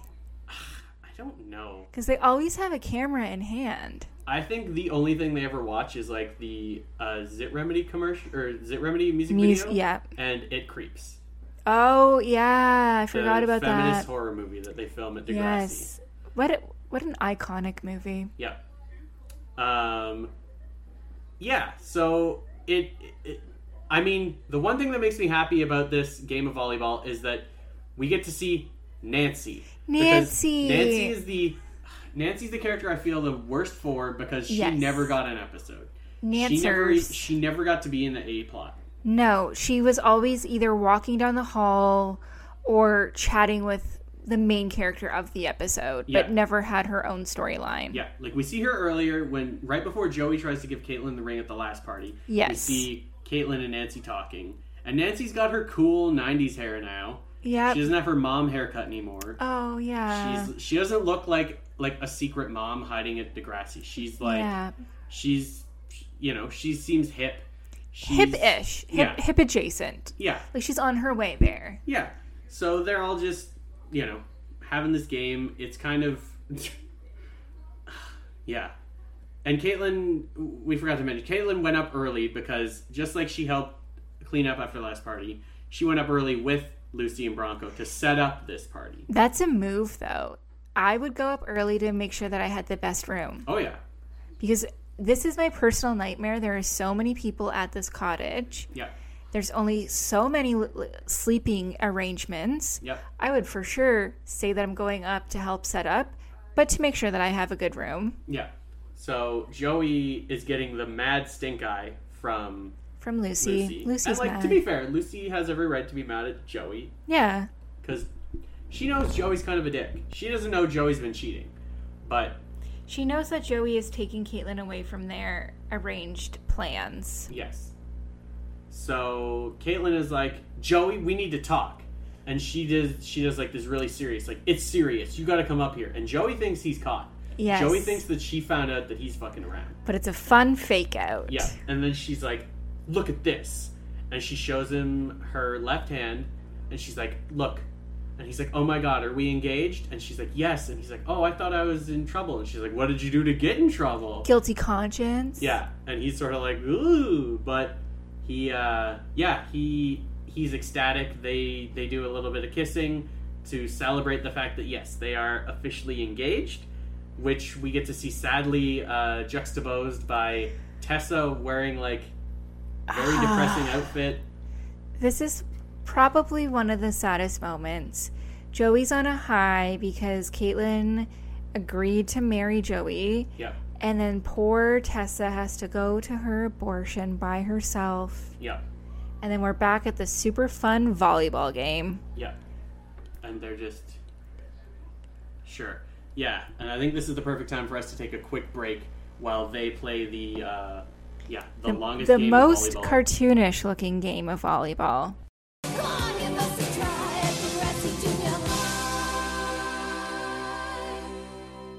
We are back. And while the volleyball game is still going on, and Snake is unloading all of the groceries he brought. Yes, including the cabbage and all this stuff. Joey and Caitlin walk out to announce their engagement. Lucy's really kind of rude about it. Yeah, she cunningly says, Mrs. Jeremiah. Snake is sort of like, ugh, like this guy. Bronco is like, okay. Like, Bronco's just like... Bronco is so chill. He's so unproblematic. Yeah. Ugh.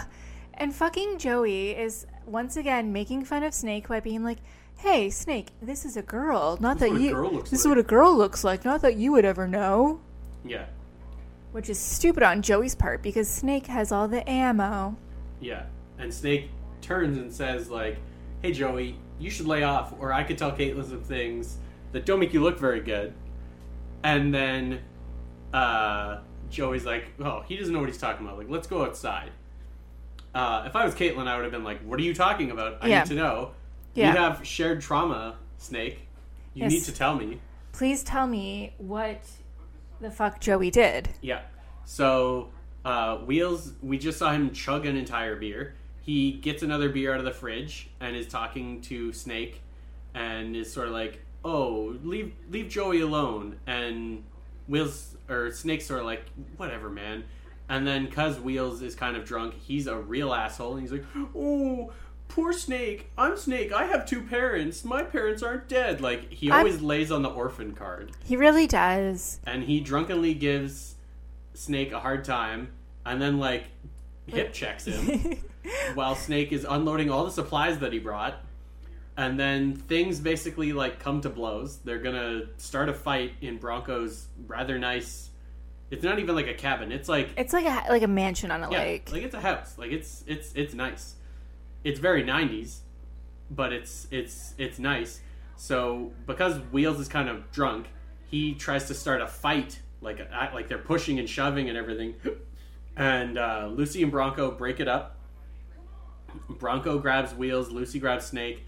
Then Lucy goes, "Hey, Wheels, you've got this new car, right? Why don't you show me the car? Why don't we go get some chips? Let's cool off. Take me in that great car of yours to go get chips." Yeah. And Bronco's sort of like, "Hey man, what's your deal? Like, this isn't like you. You're usually like a chill guy." And Snake's like, Snake's not gonna squeal on anything yet, but Snake has every sort of reason to be upset because those guys were being assholes. They were being real dicks to him. So he goes to cool down, and Bronco tries to talk to him, and he sort of rebuffs Bronco again, and Lucy comes out. I'm gonna say, Lucy's outfit is really cute here. It's very of the moment. She is wearing a color-coordinated crop top and bike shorts. Yeah, but like bike pants almost. Yeah. Like, it looks like something, like it's a real workout video outfit. It is. But it's very, like, in right now. But she dresses for her body type. She's like, I'm a tall, skinny girl, and I'm going to wear cool, tall, skinny girl outfits.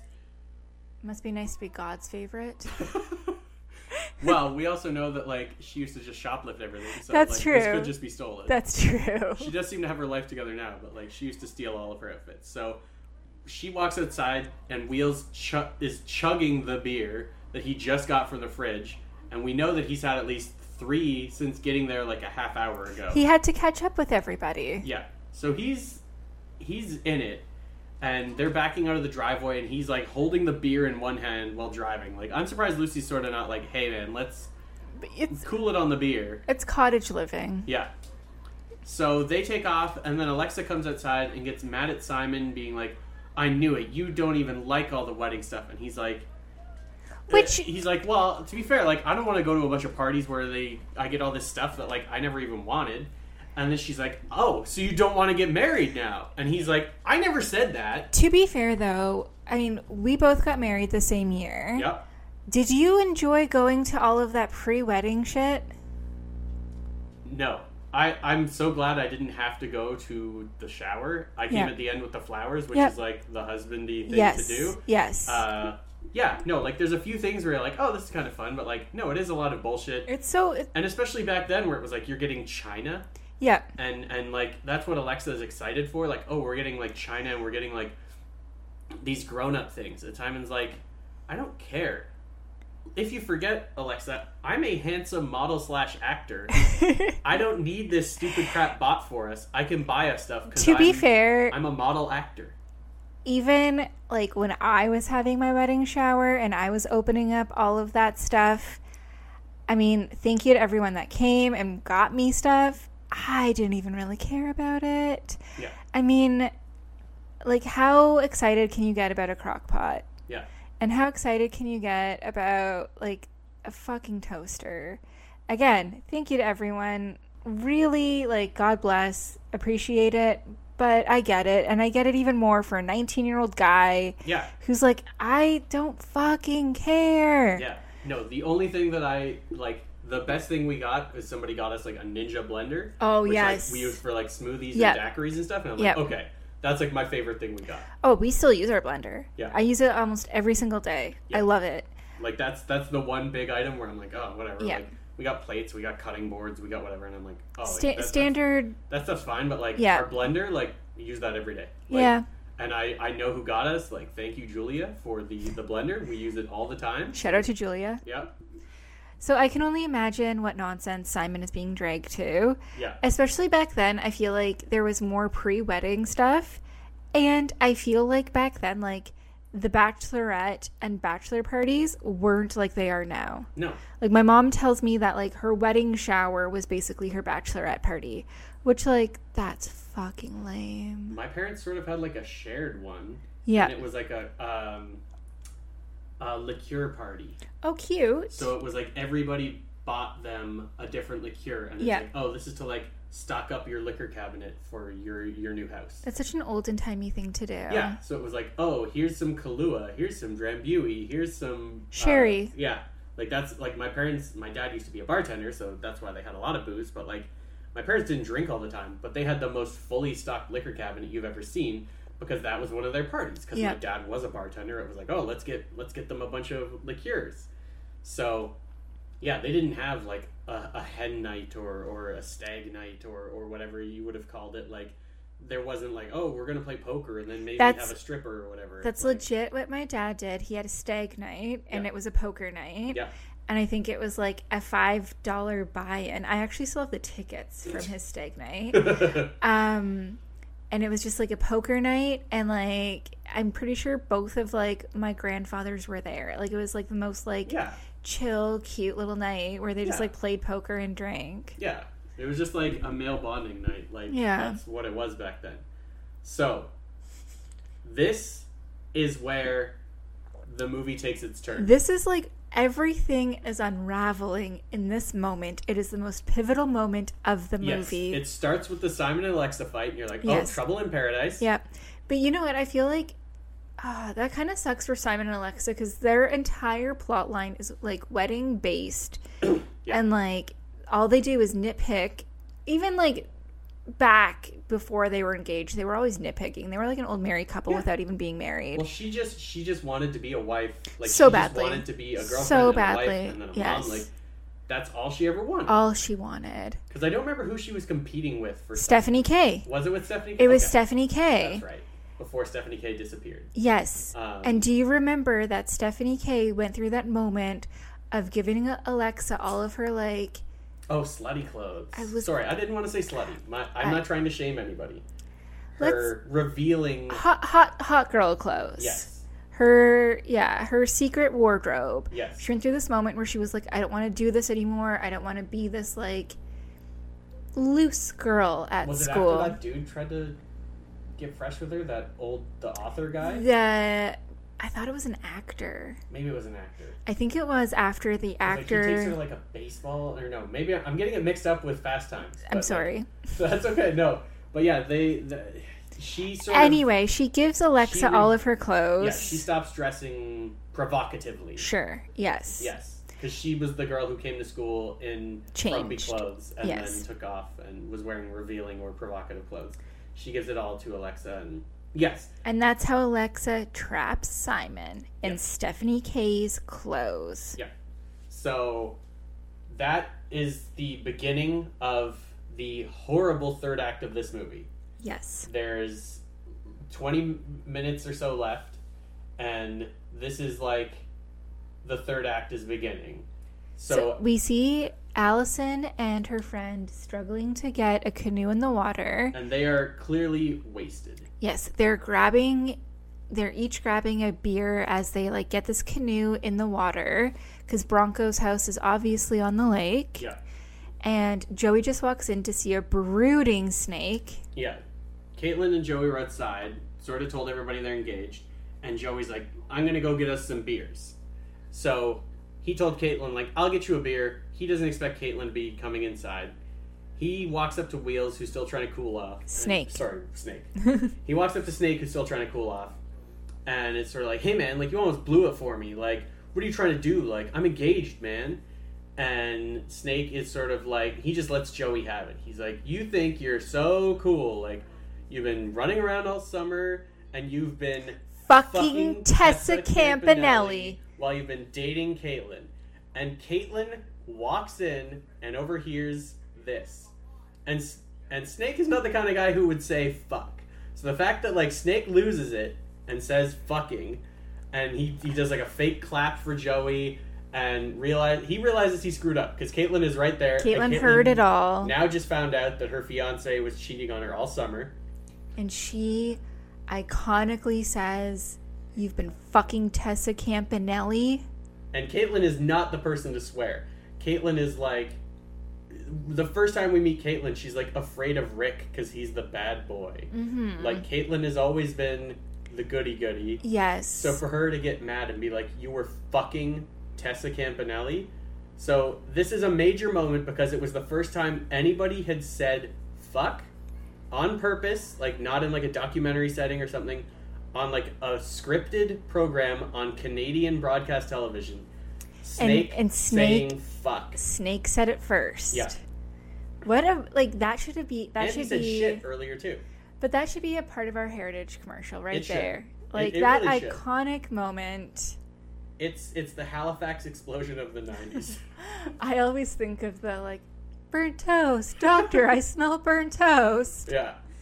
This needs to be a part of it. A part of our heritage. Snake saying fuck for the first time on TV. Yeah. So now Snake wisely leaves. Yep. And Caitlin is furious and says, like, Joey, it's not true, is it? And Joey tries to sort of lie and get his way out of it, and, like, he can't do it. And they just have a real hard conversation, and Caitlin gets her heart broken. And he admits that he was having sex with Tessa, and that he wasn't a virgin when she lost her virginity, and he was like, well, she was there. Like, he basically says, like, you weren't around. What was I supposed to do? Which is such, like, he's basically gaslighting her in this moment. Like, instead of being like, you're right, I fucked up. I'm so sorry. I thought we were going to break up. I don't expect you to forgive me. He basically puts it back on her by saying, you were working so hard at your crappy job that, like, I was bored and Tessa was there. Which is also so mean to Tessa. Yeah. To basically, oh, the only reason that I ever did anything with you was because you just happened to be there. Yeah, you were a warm body. I'm getting mad. Joey is a dick. Yeah. Long story short, Joey's a dick. Yeah. So Caitlin storms off and locks herself in the back bedroom, and Joey tries to keep getting in and apologize, and, like, she's not having it. Not having it. So Snake has gone outside to, cool off, and then he's watching as Allison and her friend drunkenly tip their canoe. And, so as we said earlier, at the party, there was a scene where somebody was going around and pushing everybody into Lucy's pool. Yeah. And they try to push Allison into the pool, and her friend says, I never remember what her friend's name is. No. Let's just call her Kelly. Sure. So Kelly says, don't, she can't swim. She doesn't know how to swim. Yeah. So Allison doesn't get pushed in the pool. And then we cut to now where, like, Allison and her friend take this canoe. They go in the lake. They lose one of their oars. They're trying to reach it. The canoe tips over. They had beer on them when they were canoeing. Yeah. And I'm sorry, Allison, if you didn't know how to swim, A, why are you getting into a canoe? And B, why are you getting into a canoe without a life jacket? Yeah. Seriously. Come on, do better, Allison. So she can't even tread water. Like, this isn't like, oh, she can't swim. Like, this is like, she can't tread water. She's too drunk. Her friend is too drunk to sort of swim over and get her. And Snake, the lifeguard, jumps into the water and starts swimming towards her. And so, even though Yick and Luke are clearly wasted as well, I was worried about them. They swim over to help, and Snake gets there just as Allison has, like, fully disappeared under the water. She's not coming up anymore. She'd been bobbing up and down for a little while, and she's gone. So Snake takes a big deep breath, and he dives down and puts his lifeguard training to use. And everybody has now, like, sobered up and has stopped playing the world's longest volleyball game. They're all standing, like, at the edge, watching this happen. Yeah. And Snake comes up, he breaks the water, and he's got Allison there, and he's got her head leaned back, he's got her above water, and he's swimming her back to the shore while Luke and Yick go get the friend and the canoe. And oblivious to what is going on outside, Joey and Caitlin are having their drama in the house, and Caitlin is, like, on the bed crying. She's like, she's so I can't even imagine, like, this super conservative girl thinks she's got her life figured out, and, like, oh no, not only is your boyfriend, like, a real piece of shit who bought you this crap ring, he cheated on you with a girl that is the same age as you. Yeah. And on top of all of that, they're really bringing down this whole weekend. Yeah. Like, poor Bronco and Lucy had everyone come over, and they're supposed to have, like, a fun, like, goodbye everybody party. Yeah. And everybody is just being a bummer. Yeah. So they, luckily, Snake gets Allison back to the shore. Nancy, of course, being Nancy, has a towel waiting. Oh, she's like a cute little mother. And helps keep Allison out of shock. But I think the sad thing is, like, nobody checks on Wheels because, like, everybody's paying attention. Snake! I'm sorry. I keep Snake! saying, It's Snake! Nobody's checking on Snake. Somebody comes over and shakes his hand. But, like, he's clearly in shock. He is shaking. Like, he's messed up. And we were saying earlier that throughout all of this, Snake had been like, oh, how cool would it be if I got to save somebody? And I said, well, as a lifeguard, wouldn't your goal to be to not have to save anybody? Like, a good shift is like, I didn't even have to go in the water once. Yeah. So Snake finally got a dose of reality of what it's actually like to have to save somebody from drowning, and he is shooketh. Yes. He is literally shaking. This is like the best acting in everything. Like he looks like when you see the footage of like the soldiers on D-Day, like he's fucked up. Yep. This really messed with him. And everyone's like, "Oh, you're a hero," and is just paying attention to Allison. And Snake is like, he's either in shock and like we were sort of talking, he has unresolved trauma. Like he's got some stuff going on in his head, and he's got a weird like life and death thing going on. Poor Snake. So the fact that like he just saved somebody from dying, and it was a lot scarier than he ever expected, because it wasn't just like, oh, you know, blow my whistle and get the floaty and you're in the pool. Like, this girl almost died. Yeah. So he's really messed up from it. And her friend, you know, goes over and hugs Allison, and that seems to be fine, and you're sort of like, oh, okay, like, sucks for Joey and Caitlin, but, like, at least everything else is going okay. And then Bronco says, like, hey, where's Lucy? Like, her and Wheels should be back by now. I mean, they were just going to get chips. Yeah. How long does that take? Yeah. You know, you think there's got to be a little like corner store or a whatever. ye old variety store or something around there. Yeah. And we have like this tight close-up of Snake like shaking and freaking out, and we cut to Wheels shaking and freaking out, a close-up of his glasses where his one lens is busted, shattered, and covered in blood. Yep. He's covered in blood, and he's under like a shock blanket, and you see the fireman using the jaws of life to cut open the car that Wheels hit with his car. And you see a cop carrying a dead kid being like, oh, we're too late for this kid. We got here too late to save this one. Yeah. Which is such a callous thing to say. Yeah. Especially like up in cottage country. This isn't like a gruff like inner city cop who like, oh, I see this crap every day. This is like up in Muskoka, like, oh, you know, like old George is drunk again. We got to go take care of him. Like, oh, I'm carrying this dead 2-year-old. This like tiny little baby. Yeah. Ugh. And like they've covered the kid's face with a blanket, but she is carrying a lifeless corpse. Like it's not like it's like a movie where it's like, oh, it's a baby and it's just like a blanket. Like this is a kid on set. Yeah. And they say, oh, we found this beer bottle in the car. We're taking this kid to jail. So then we see like a really bizarre looking gothic jail in downtown Toronto. So I initially thought that Joey was like pulling up to Alexa and Simon's wedding. Right. Because that's how ornate the front of this jail looks like. A church or like an old post. Like it looks like a building that was built like 100 years ago. It looks like some like beautiful gothic church. There's like a gargoyle style, like there's like a fresco or whatever. Yeah. There's like a carved face on the wall. And all it says above the door is jail. Yeah. Not what the name of the jail is. It's not the Don Jail, which is the big jail near Toronto. Yeah, it's just jail. Yeah. Wheels is just in jail. Yeah. So we know that the kid is dead. We know that the mom who is driving is hurt, and we know that Lucy's really hurt. Yes. Because even looking at Wheels' car, you can see like where their heads would have been. Like they flew through the windshield. Yeah. And when we see Lucy, that probably explains why she has so much damage to her eyes.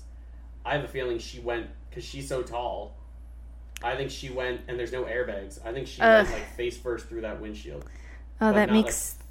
she didn't get flown out of the car, but... That upsets me. Yeah. So we cut to Wheels in jail.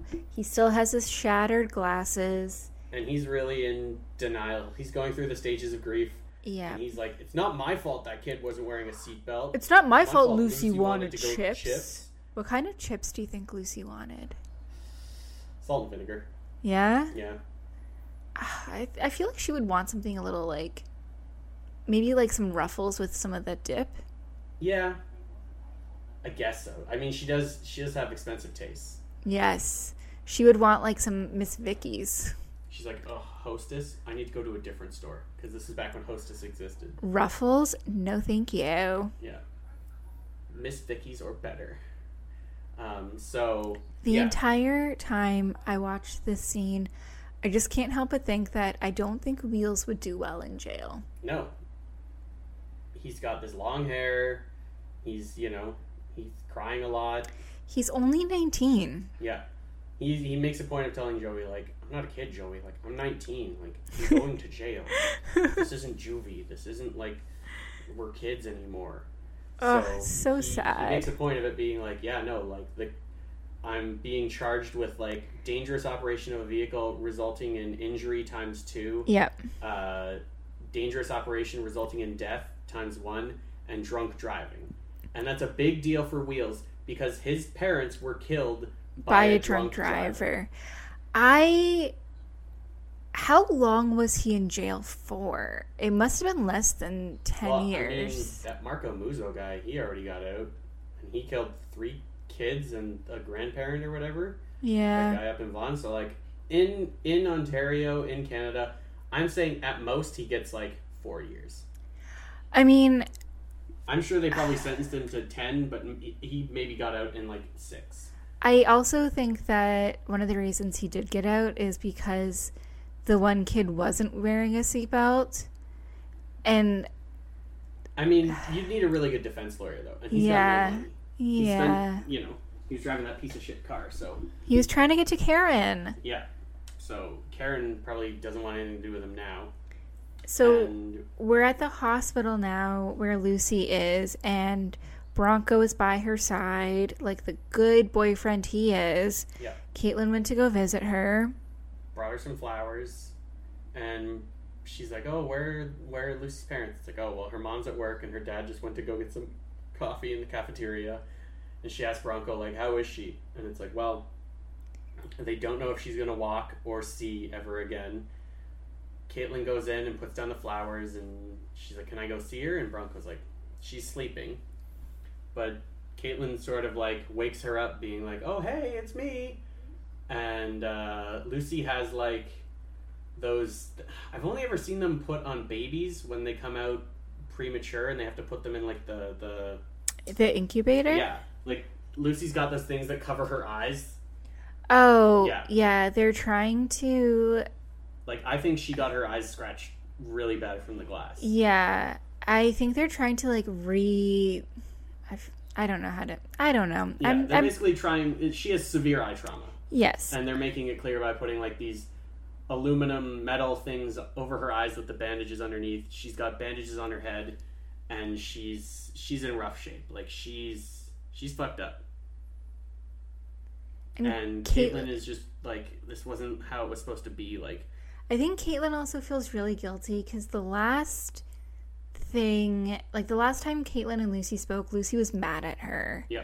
And then Lucy gets in this horrific car accident, and I think Caitlin just feels like all sorts of guilt from all different sides. Well, because she sort of knows it's Joey's fault that all of this happened. Mm-hmm. And that she made the decision to be with Joey, and that hurt Lucy so much. And then the last thing Lucy knew was like, oh great, now I have to go to school and be all alone. Yep. Which is why she might have been so like, ugh, whatever, I'll go with Wheels. Like, who cares? It's not like whatever. Considering earlier she was like, my future's so bright, I gotta wear shades. Oh shit, I forgot about that. Now she's gotta wear shades. Oh no. Yeah. Poor Lucy. Yeah. So Caitlin feels really guilty, and Lucy's like, it's just not fair. Like, I don't know if I'll ever see you again. And Caitlin, like, she's not the most consoling, but, like, it is a really heavy thing where you're just like, how do I talk to my friend who, like, her entire career involves around walking and being able to see. Yeah, she's like, studying your film. Life is going to be fine. Yeah. Everything's going to work out. It's fine. Yeah. So next we see Joey talking to... He drives over to Snake's house to be like, hey, man, like, why haven't you gone to see Wheels? And Snake is furious, and he's like, his parents got killed by a drunk driver, and then what does he do? He kills a kid. Drunk driving. I mean... He has no empathy. At this point, I don't think there is any friendship left to save between Snake, Wheels, and Joey. No. They spent all summer being dicks to Snake. Yeah. And Snake is finally like, I'm going to school. I'm going to meet new people. And Joey shows up and... gives him a hard time. Makes him feel guilty for not seeing his friend who fucked up. Yeah, like, he didn't just like, oh, I totaled my car. Yeah. No, Snake... you totaled a kid and you fucked up Lucy. Yeah, like, Snake has every right to be mad at Wheels. Yep. And never see him again. And at Joey. He doesn't owe them anything at this point. No. I mean, that's the thing. Like, my best friend in the world, who I've known since, like, around the same age they met, like, if he did something really bad, I'd probably go visit him once at jail and be like, hey, like, you fucked up, but, like, you know, I owe you this much. Mm-hmm. But, like... But at the like, point... After how much shit Wheels... Because, like, Wheels always gave Snake a hard time. Like, oh, your life's so easy. Oh, you have two parents. Oh, he made such a big deal out of, like, my parents were killed by drunk drivers. My life is the worst. He was a real victim. Wheels was always very jealous of Snake. And I think Joey. Yeah. I think that, like, even when Wheels had his parents, their lives seemed a lot easier than Wheels's did. And I think there was always that weird dynamic between the three of them where they were always competing. But, and like... Wheels used to be sort of the cute one. He was a cute little kid. Yeah. But I think at this point, this is a friendship that, like, doesn't need to be repaired. Yeah. Sometimes you just gotta move on. Snake is leaving. He's going to school. Joey has to finish school. And Wheels is in jail. Yeah. So... 3 different stages. 3 very different stages. Yeah. So Snake drives off. We don't know what school Snake is going to. No. He never really mentions. I'm gonna say he's going to, like, Western. But we don't even know what he's studying. We know that he eventually becomes a teacher. Yeah. But, like, let's say he goes to, like, Laurier or I don't know, like... I think he, like, went to school to study, like, media because he becomes, like, the computer teacher. That's true. So He could have gone to Carleton, too. I don't know. I think that would have been I think that would have been mentioned. Like, oh, I'm going to Carleton with Lucy and Caitlin. Yeah. I feel like he probably would have gone to, like, Western or Waterloo, maybe? Yeah, okay. Yeah, like, it's not going to be somewhere that's close to Toronto, but it's going to be, like, no more than, like, a 3-hour drive, probably. Yeah. So, he drives, like, his maybe mom... he goes to Trent. That would be cute. Yeah. You know. Or maybe he goes to, what is it, Lakehead? Or what's the made-up school in Next Generation? Oh, Smithdale? Yeah. So, his mom, being a cartoon, is like, do you have enough underwear? Do you have enough socks? They're like, she's helping him pack up the car, and then she drives off with him in the car to go drop him off at school. And Joey is sort of sad and standing there and watches him drive away. And, you know, sort of trying to figure out what he's going to do. He doesn't have a girlfriend. Tessa won't talk to him. His only friend who he sort of went to talk to about anything is in jail. It's a weird... I think this scene... It does a really good job of, like, describing the weirdness of, like, that time in your life. Yeah. Where some of your friends are going away to school. Mm-hmm. Some of your friends are staying close to home and going to school around you. Yeah. And some of you, like, you or some of your friends have to do another year of high school. Mm-hmm. And you're all at these very different places in your life. Mm-hmm. And it's this weird moment where you kind of are just like... I don't know. I have my whole life ahead of me, and I don't even know what's going on. Yeah. And I think this whole movie did a really good job of describing that. Like, I want to stay here. I want to be with my friends, but I also am excited to leave and see what else is out there for me. Yeah. Yeah. So it's rough because, like, I went through a similar thing, like, not as crazy as this, but, like, I failed grade 12. I had to stay back. A lot of my friends left and went to school. Some of my friends stayed around and took their own victory lap or took a year off. So, like, it was sort of like a weird parting of ways with a lot of people. And then, unlike Joey, I hadn't fucked around with somebody in the younger grade at that point, so I hadn't screwed anything up yet. And I ended up making more friends in the grade below. But, yeah. It's funny, you see the redhead girl, Trish, she's the one, or Tish, whatever, she's the one who was like, I'm 3 years sober, like, in the deleted scenes. Like, yeah. I feel bad, because, like, just like the mother and child reunion, there's, like, so many people just in the background here who get, like, nothing to do. So, we are at, oh, shoot, what's happening? I hate technology. We are at Alexa and Simon's wedding, and it is the most iconic 90s wedding ever. Yeah. So the church doors open. You see Alexa come out in this huge white wedding dress. Yeah. But also sort of conservative. Like, it's got the sheer for where her cleavage would be. Yep. But otherwise, it's all sort of covered up. Simon has the most ridiculous looking attempt at a perm, I guess. That they mentioned later that, like, Alexa did his hair. I love that she's wearing a tiara. Yep. Because she's a little Greek princess. And she's like, I decorated the apartment. Like, oh, Simon, like, what a silly boy. And Simon's like, I let her think she decorated the entire apartment. He's talking to the boys. Like, it's a funny, like, back and forth of her being like, oh, and things are perfect. And he's like, yeah, I just let her do what she wanted. But, like, I made her do all the work and let her think she was having fun or whatever. Like, it's kind of shitty, but she's also kind of bad. Yeah, it's kind of a give and take. Yeah. But I love that it's like a total like catch-up moment for everybody.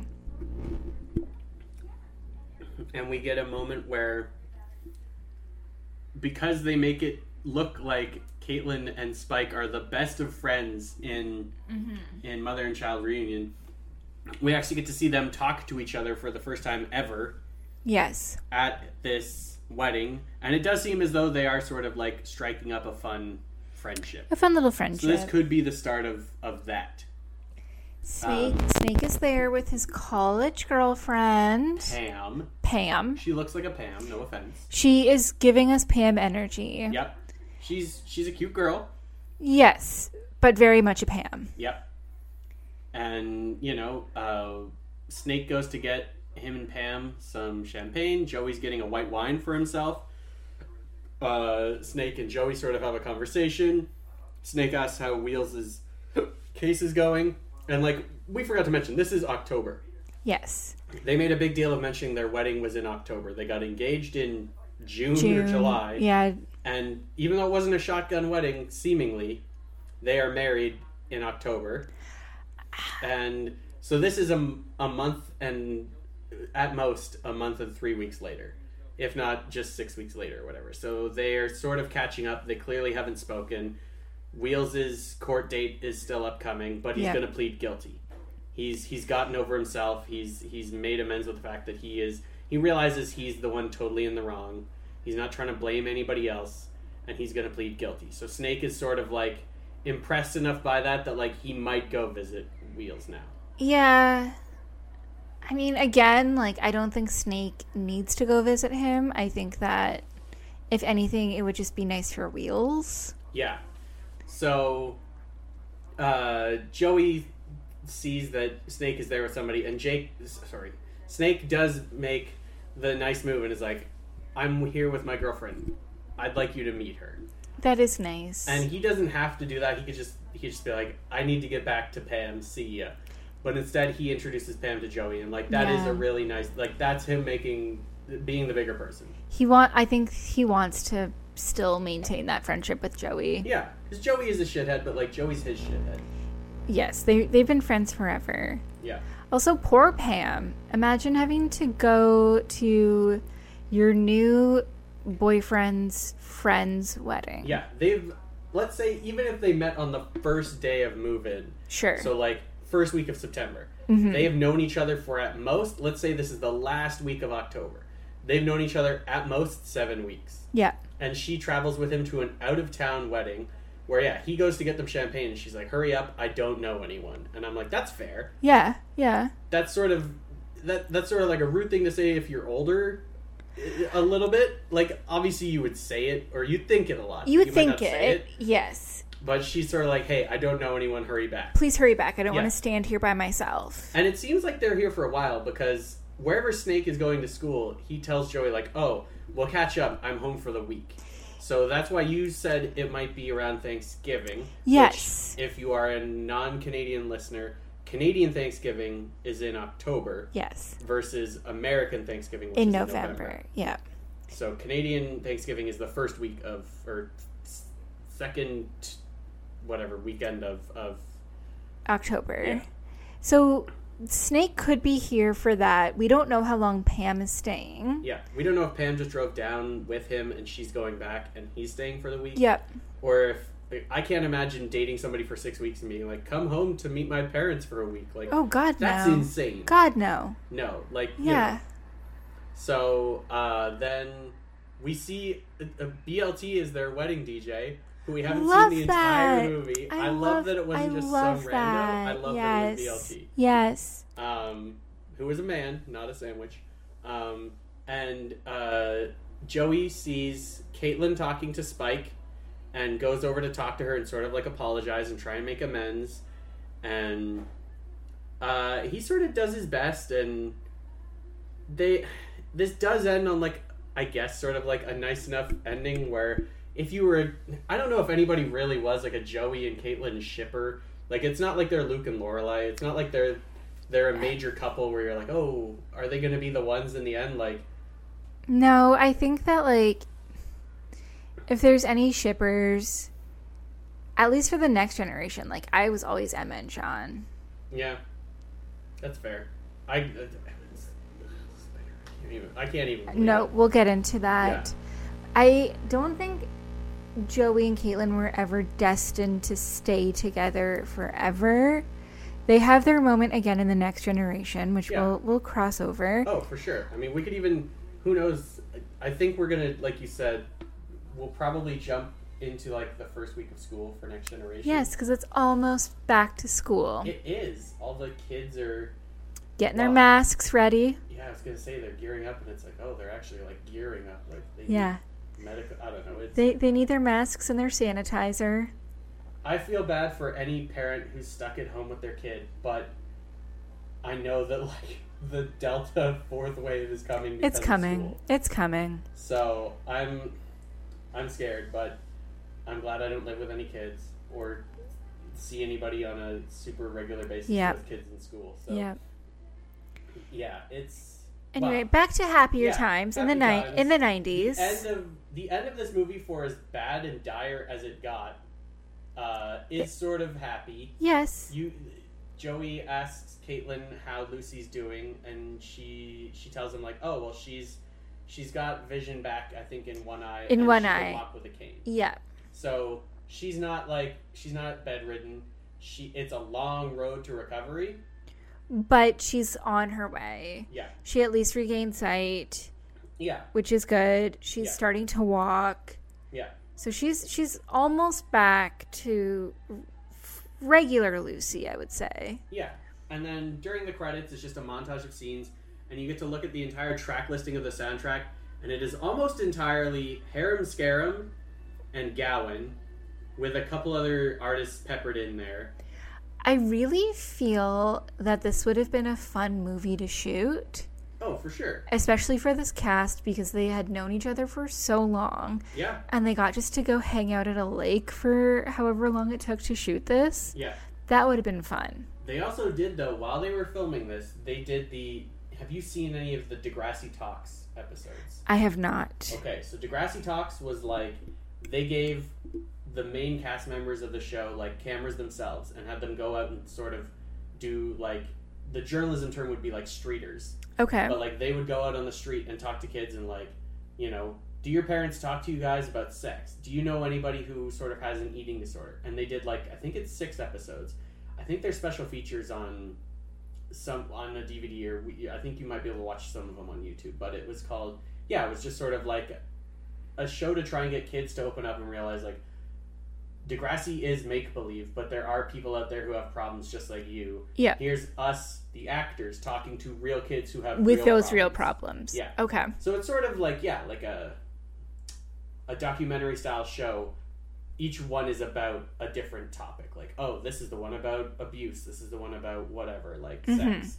So that's what they got to do while they were filming this. So it's kind of neat that this is a show that was important to so many kids and young adults and teens, and to have them get back out there. It's such a Canadian thing of we're gonna have you get out there and be positive in the community and try and help kids. So I like that though, because it's and we talked about this. We stumbled on original Degrassi years after it stopped. It was in production. Yeah, at least because I would have been. Yeah, this would have been when I was watching it, 97. Yeah, 97, 98. So this was shot in 91 and released in 92. Yeah, I think I was in grade 7 when I started watching it. Yeah. So I think it's nice that they still kept it going in some way. Yeah. Which is because cute. Like we were saying, Degrassi Junior High ends because the school burns down. Yes. And you're is there going to be more? Yes. Then you get Degrassi High, and the last episode is we have to close the school forever. You're all going to different schools. In this universe, Degrassi High gets torn down. Yep. And Degrassi Community School is built. Yes. And it takes them 10 years to build Degrassi Community School. Because it is not ready until 2001? Yeah. Because it's the 10-year anniversary. Even though technically, I think in this movie they established they were all the class of 92. They come back and they're the class of 91. It doesn't really matter. It's all... Yeah, whatever. Yeah. So it took them 10 years to destroy that school and build a new one. That makes sense. Yeah. Construction. Yeah. Especially in Toronto. Red tape, yeah. It's all gangsters, and it's it's all a racket. It's all unions. Yep. It's crazy, and it's funny that they call it Degrassi High School's Out, because by this point the school didn't exist. They really focused on it being called School's Out. Yes. Because it was school is out, but none of these kids were actually at Degrassi. They all graduated from different schools because Degrassi's gone. But the Degrassi... Yeah, they're on Degrassi Street. Yes. Even though in Toronto, Degrassi Street is DE space Grassy. Yeah. They have fake signs made up for the movie and the show where it's one word. And they do close-ups of that sign where it's supposed to be all of these kids live on Degrassi Street. Yeah. Fun fact, the junior high that they filmed at was filmed in Oakville, my hometown. That's cool. Yep. My mom went to Vincent Massey, which is the school they used for the exterior shots, and I think some of High. Okay. Yeah. So my mom, because she grew up in Etobicoke, and that's where I think Vincent Massey is. Yeah, because I remember in one of the I was listening to a podcast, and Amanda Steptoe, Spike, was on it, and she talks about having to get bused to different locations and how much fun it was to be on the bus with everybody, which is such a school thing, which is cute. Well, that's the thing. They would go to school all week, and they would film all weekend. Yeah. So, this was their time life. To relax. This was their life. Yeah. Yeah. And it was sort of they'd all get bussed in. Yeah. And then it was okay, let's look at what the kids look like. Let's figure out what we're going to write. And, fucking poor Nancy. Just always a bridesmaid. Poor Nancers. The most she ever got was being the girl who passed her driving test when everybody else failed. Oh, Nancy. All right, so thank you for listening. Yes, thank you so much. Our next episode will be the back to school episode of the Next Generation. Yes, so season 1, episode 3. Yes. Yeah, and it's the one where you find out that Toby, because he mentions in the first episode that his dad has moved in with his girlfriend. Yep. you find out who Toby's dad's girlfriend is and who her child is. Yes. And it becomes sort of the basis of the episode, and we're going to talk about that, and also the episode in Degrassi Junior High that it sort of is based. mirroring. Yes, and it also features Paige's iconic line, "New year, new look, new Paige." Yes. So all of that and more. Yes. So tune in next time, everybody. Have a good night.